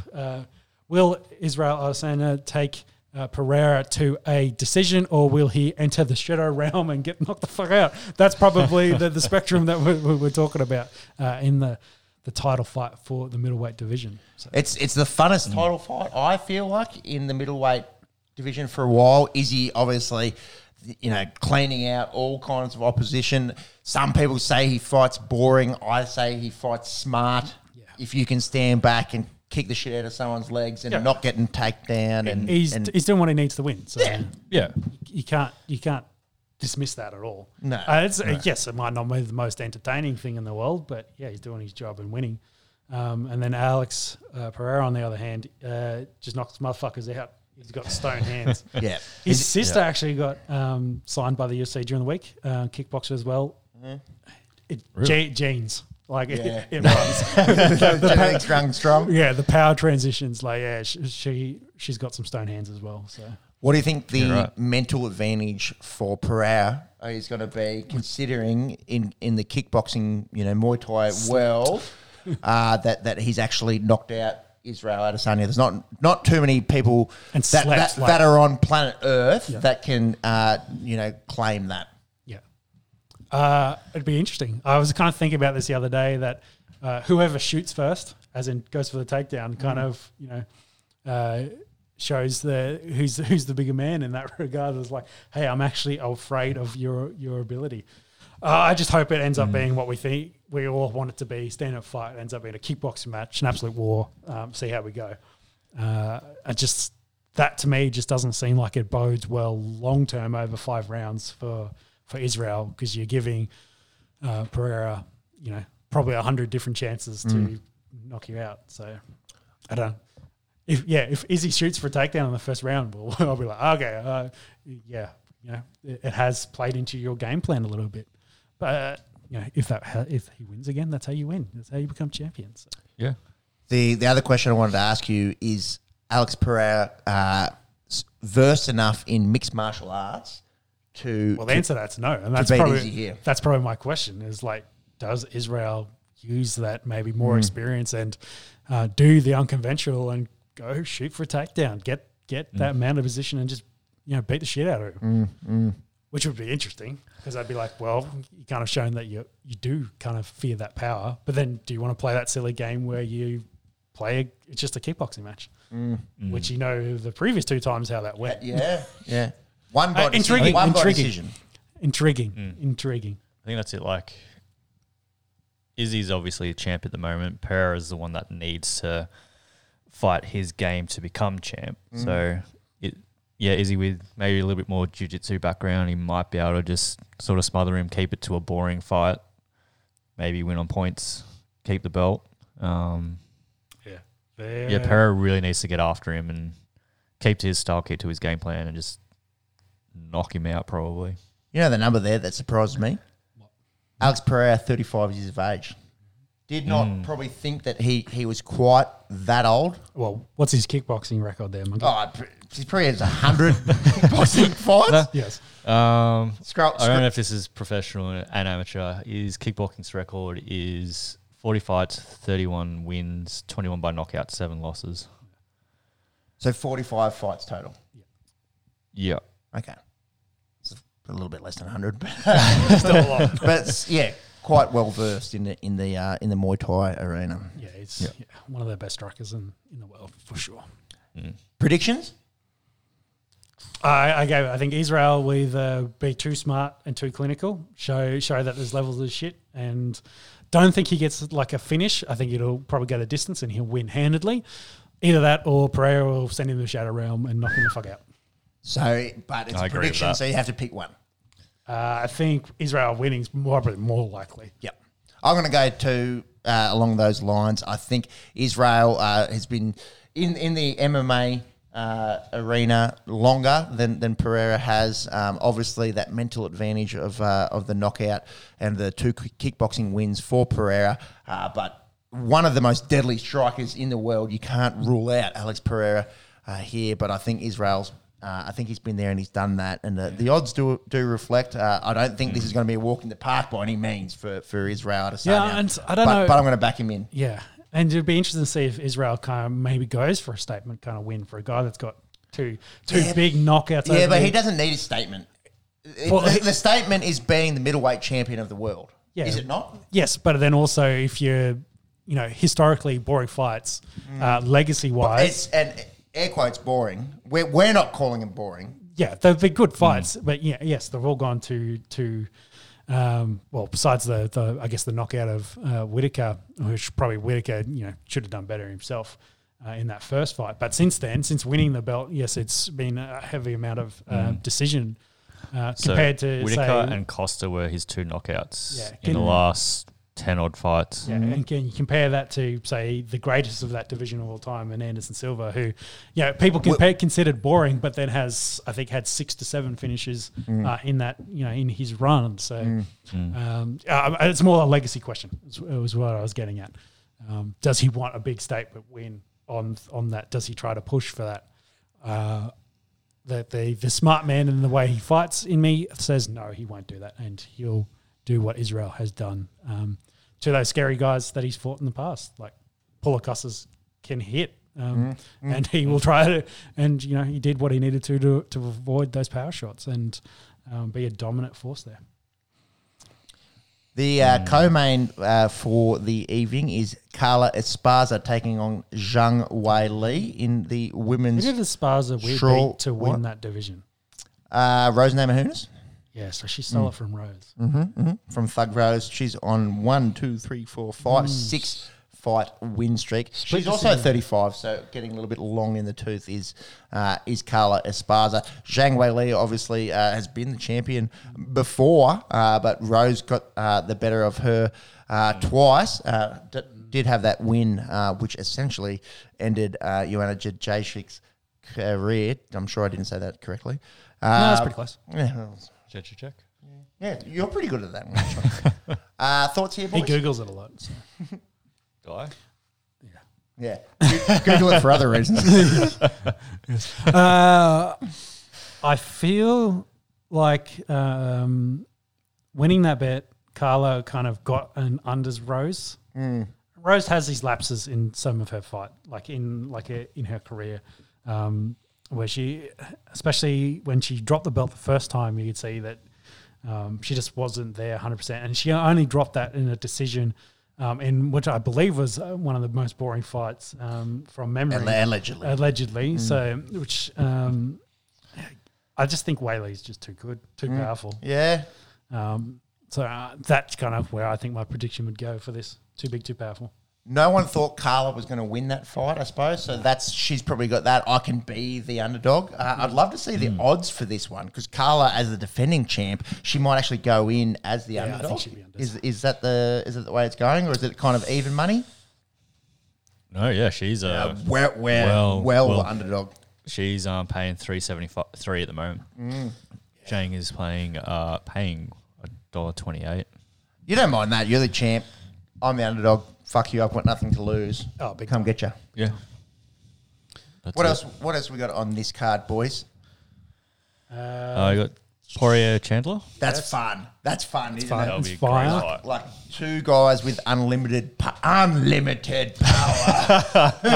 Second Star Wars Go on, reference. we've got the Star Wars references. You know, when in Rome. When in Tatooine. I think this is potentially a number one contenders fight too. Yeah, I think it is. would Yeah. have to. And Islam, I think there was some back and forth between him and Volk in the media. So it's not confirmed, but it's all but confirmed. No, that Vulcan Dana. That's what I think Dana wants. Volk and Islam were going back and forth on the socials about signing the contract, and then the report yesterday was Islam's eyeing the winner of this fight as his next opponent, which would mean he wouldn't. Volk. He wouldn't back up and go Perth for Volk. So Islam's scared. We Is that what we're saying? We can Is say that what we're saying? That's not like you said. Yeah. It wasn't me, dude. Yeah, It James wasn't me. I think it's more. Can I have one more beer? Yeah, I think it's more. It's Islam would want probably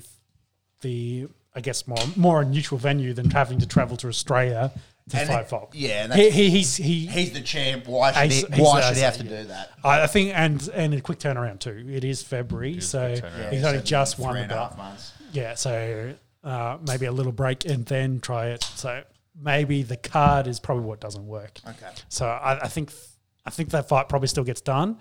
Unfortunately, I don't think it ends up being the headline for 84 in Perth. Okay. So coming back to the lightweight rankings, as they are, obviously Islam Makhachev is the champion of that division. If you want to see us discuss that, please check out the clip on our channel. Give some more love on that clip. We did enjoy that. Yeah, a lot of most of it around weight cutting apparently. Yes. Yeah. Can we just caveat that Islam Makhachev is a very good fighter and I don't obviously think we could- deserved. Yeah. I don't think we discredit that. We kind of said that No. he was living up to the legacy of, Khabib and He said he had like, big shoes to fill, and he was and he filling did them. it, and he's very good. But obviously, if him and Volk go at it, we're going to be cheering for Alexander Volkanovski. Anyways, the fight that we're talking about is Poirier and Chandler. So Poirier is currently 2 in the division. Michael Chandler is 5. Charles Oliveira sits at 1. Just lost. But just lost. You'd think winner of this fight goes to 1. Potentially. I think Danish is probably the guy that's He's 4. Beneil 4. Dariush coming off the win. He's also quite long in the tooth. yes, but I think he's in his run at the moment and probably a bit unlucky that the other guys who have already lost, challenged and lost a belt because, Gaethje and Poirier both got choked out by Khabib and then Chandler got choked out by Oliveira. So they've already had their chances. They've had a shot at the belt and all lost. So, yes, new champion though. New matchups to be made. But Dariush is one of the ones where he hasn't really had a shot yet in that comparison. I think likelihood, that Poirier and Chandler, the winner of that against Islam, is a better fight to sell overall anyway. Back to this fight, whoever gets knocked out first is going to lose. Yeah, it's going to be. That's the styles. Yeah. That's It's not going full That's what 3 the rounds. people. Yeah. That's what the people will expect. Yeah, throw the bombs, see who comes out on the other end. Yeah.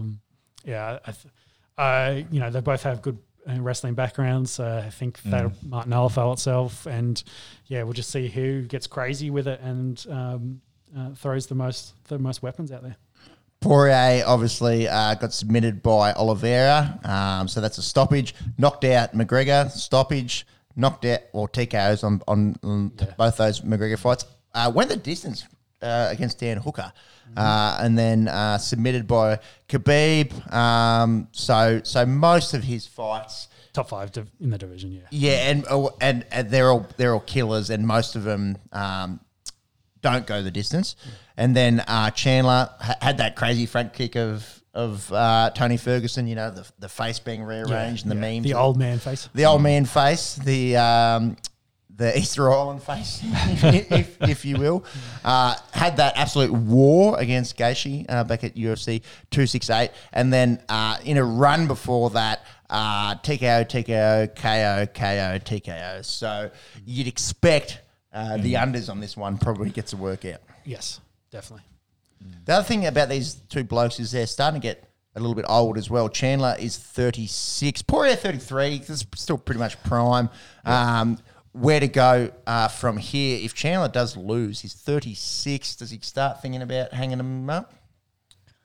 Maybe. Are we looking too far ahead? He's perfect for fun fights though. So he could, he's fun. You can have fun fights in the lightweight. How many fights has he had in the UFC? 4. So I think he's still got a little bit more to prove. Like I think, not to put anything on Bellator, but he's probably still got a lot more in him, career-wise. He's only been. It's really only 2 years in the UFC, which he has win against Hooker, loss against Oliveira, loss against Gaethje, win against Ferguson. Which is interesting because Hooker is on this card as well. Yes. But he's the last fight. Well, that's a caveat.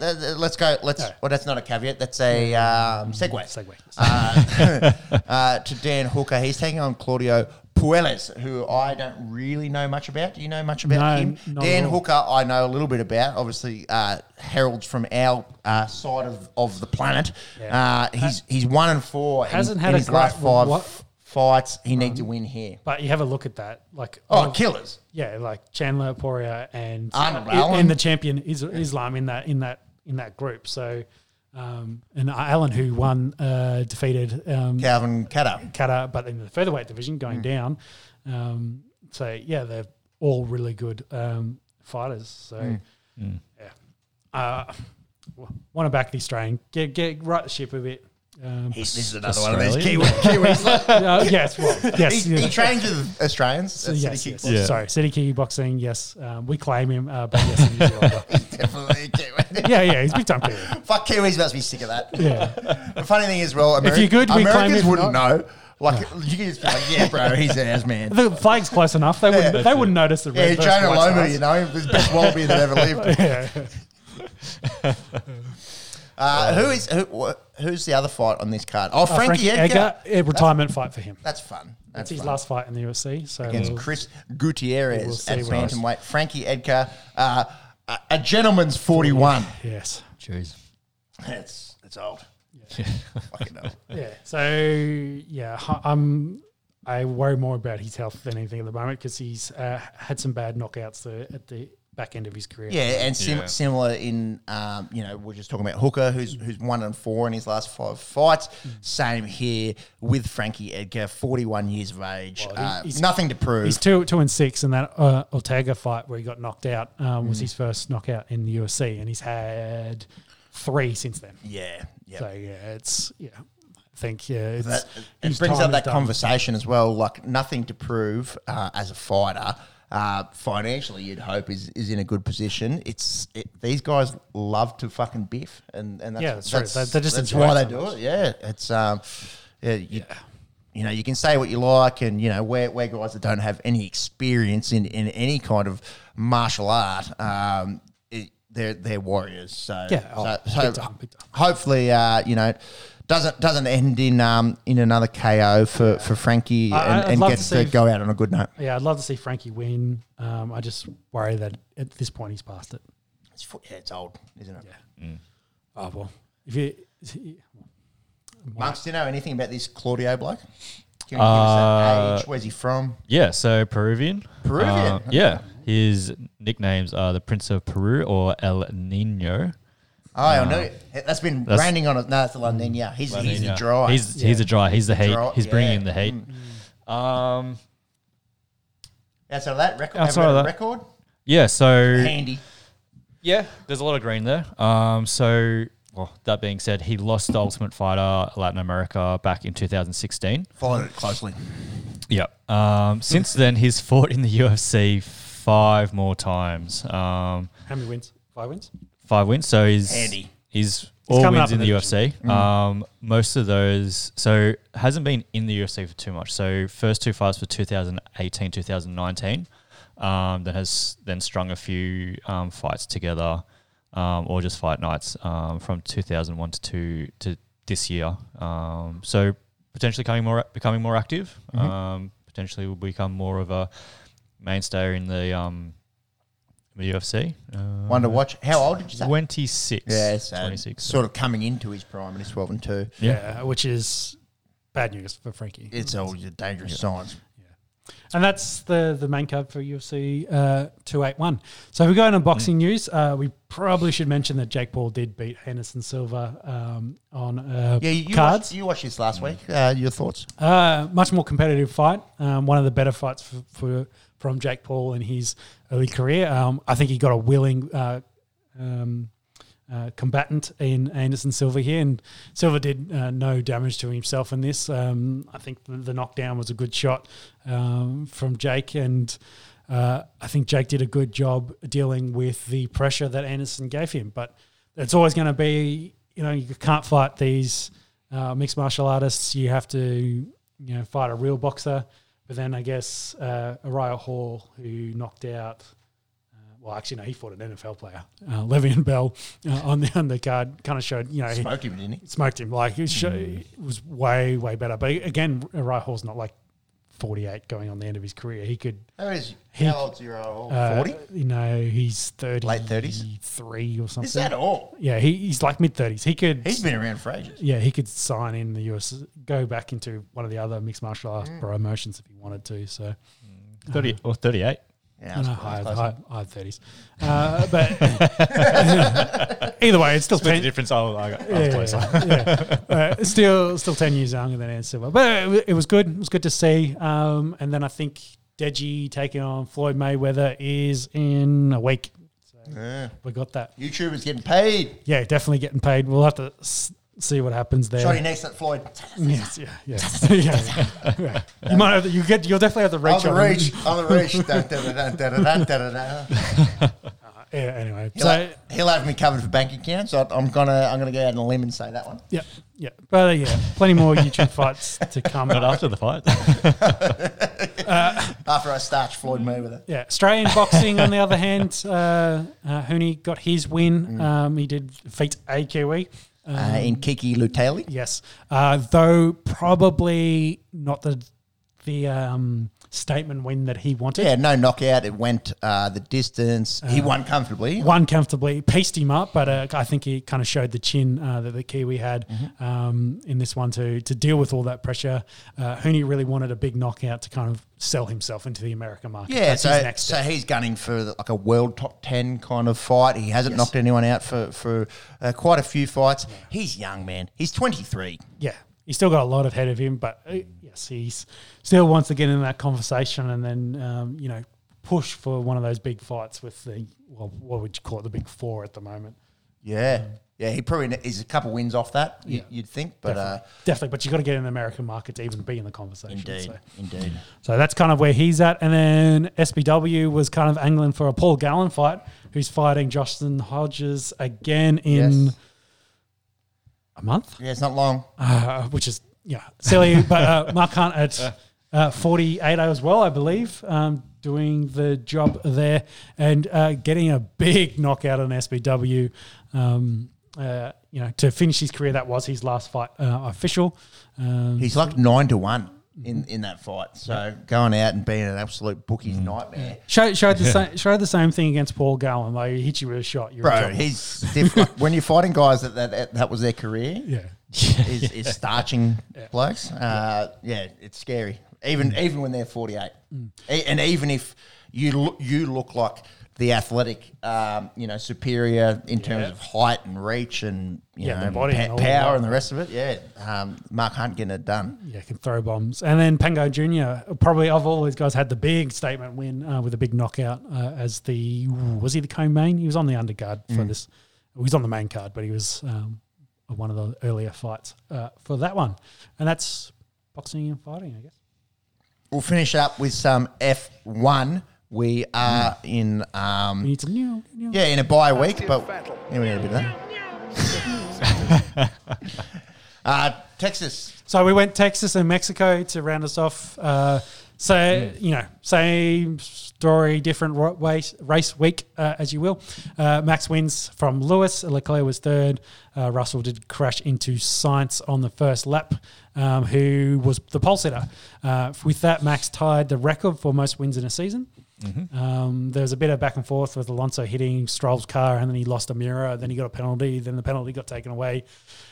A bit of fun there, but Alonso, I think, was driver of the day. Albor Denny finished 16th, unfortunately. Red Bull ended up winning the constructors from that race. We then went to Mexico. In between that, Audi confirmed their deal with Sauber. Sauber, sorry, 50-50. They'll do mostly back-end stuff. With Sauber, we'll do race day, GP stuff. And there's a lot of chat about German drivers. Vettel is the big conversation because he retired roughly the same time Michael Schumacher did. Then when Audi comes in 2016 is almost the exact sort of time frame from when Michael Schumacher came back in for Mercedes. For Mercedes. And then, of course, there's also chat about the younger Schumacher potentially going there because Audi, of course, will want German drivers being a German company. Schumacher looking like he won't have a drive for next year. Haas looks all points to Nico Hülkenberg, the Hulk, coming back as the driver. Yeah. And then Porsche looking at a deal with Williams instead of Red Bull. Red Bull kind of poo-pooed that 50-50 deal. So Porsche looks like they'll buy half of Williams and have a similar arrangement to Audi. I think Williams will run race day and so they will build the engines. Yep. Yeah. Boys, as the F1 casual here at the table, can I ask you, after the drivers and the constructors are all wrapped up on the season, are you interested in these last few races? Is it still, there's second and third and the storyline for next year and who's getting seats? Is that what keeps you interested? Yeah, definitely. Yeah. And the racing's still good racing. Like they still go out and try to win. And, for Daniel Ricciardo, it's probably his last two races. Mm-hmm. Yeah. Hopefully not ever. Like hopefully he'll still chat about being a reserve driver. And that might mean he can get a gig then back in 2025, but we'll have to see. It's interesting. And speaking, if we take that going into Mexico, same story. Max wins. Lewis was second. Perez was third. But Daniel Ricciardo probably had his drive of the season. He finished 7th. I think he started like 13th or 14th. Was driver of the day. Finally actually showed pace in the car. Was really quick, taking people over. Probably a little too late. A little bit too late at this point in the season, but showed he still can be a competitive driver in F1. Probably for the Australian audience, Jack Doohan got a little bit of a drive as a practice drive for Alpine there. So he's in that conversation for potential spots probably the following season. Season, like you said, wrapped up. Now move on to Brazil, which ends up kind of being, I think, Lewis Hamilton's semi-home track. He's won a lot of Brazil. Got a good record there.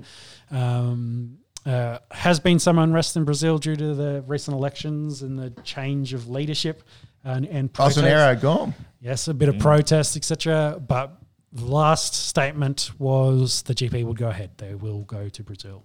And then, of course, Red Bull got their penalty for spending £2 million more than they should have.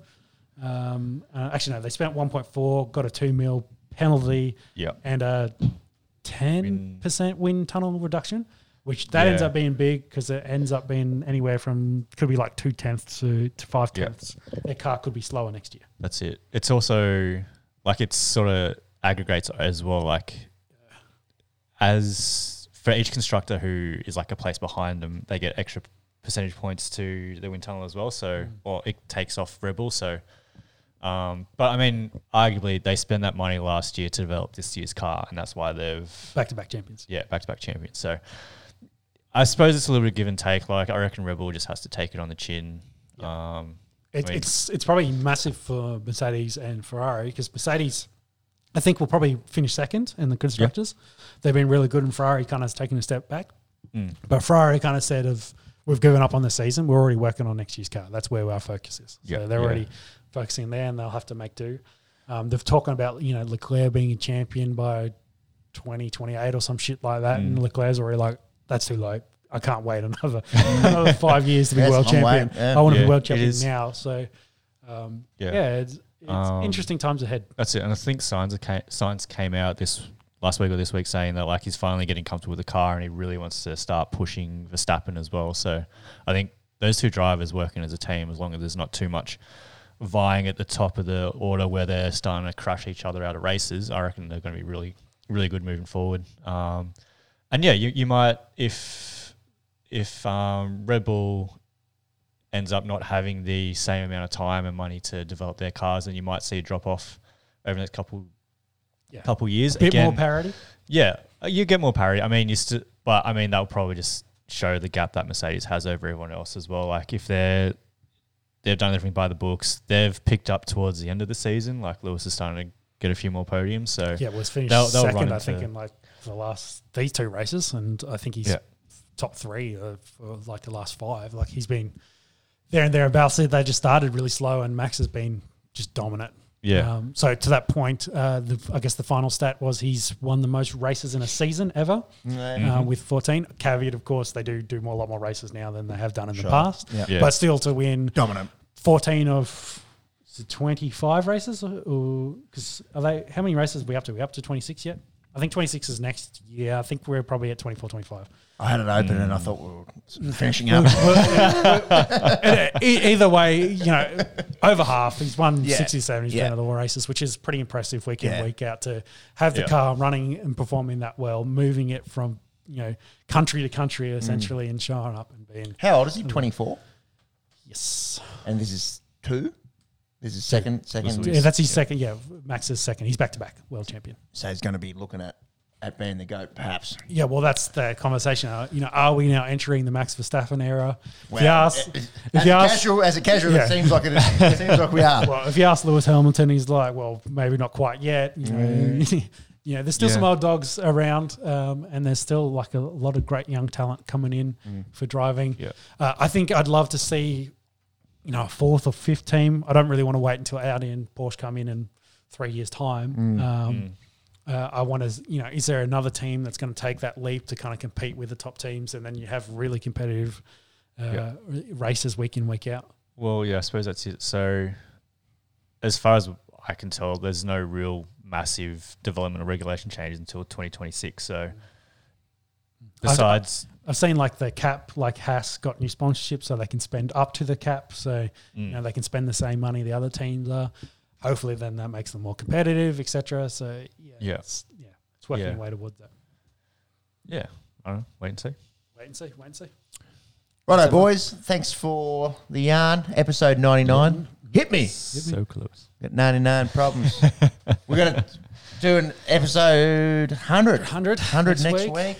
Yeah, 100 episodes of Dribble. Thank you to anyone that has stuck through this 3 and a bit hours. Just briefly, looks like Pakistan is going to beat Bangladesh.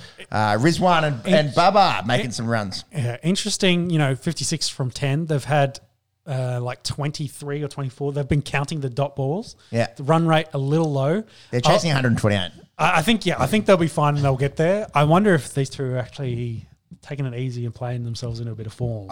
See the ball, see ball, hit ball. That's what I'd be doing. Yeah, like that. They're just knocking around, taking it easy. You'd think they'll be fine. Yeah, 10 in hand. 10 in hand. 10 overs to go. They got to go. They got to go about 7.5. Yeah, they got 70 to get. So yeah. Should deals do it, but they'll be fine. I don't know. They'll be where Australia is not, and that is playing semi-final cricket. Next week, we're going to obviously have that big UFC 281 card. We'll be talking about that. We'll be talking cricket semi-finals and previewing the final, I think. Yeah. Is that Sunday? Can you check? Is it Sunday or Saturday? Maybe we'll be talking about the final. Rugby League World Cup, that'll be getting to the pointy end. Obviously, we've got the NFL, NBA, and a World Cup preview in terms of the soccer. Australia's going to win it all. It's all right. Yeah, 101 or better. That's another one of those markets. I think the $10 teams off the top of the head are Argentina, Brazil, England, Croatia. No, I don't think Croatia. There's about 6 anyway that are about $10. The rest are 101 on Better. And that final, is it Saturday or Sunday? 13th? Sunday. Yeah. Sunday night, so we'll miss that. We'll preview. We'll preview and we'll talk about the semis. Thank you to anyone that has tuned in. Hope you're having a good week. If you're listening to this on the Spotify or on the Apple Podcast, please check out our social medias. We are on Instagram, Facebook, and Twitter. And that's that for today. We'll see you next week. See you next week. Goodbye. Bye. Bye.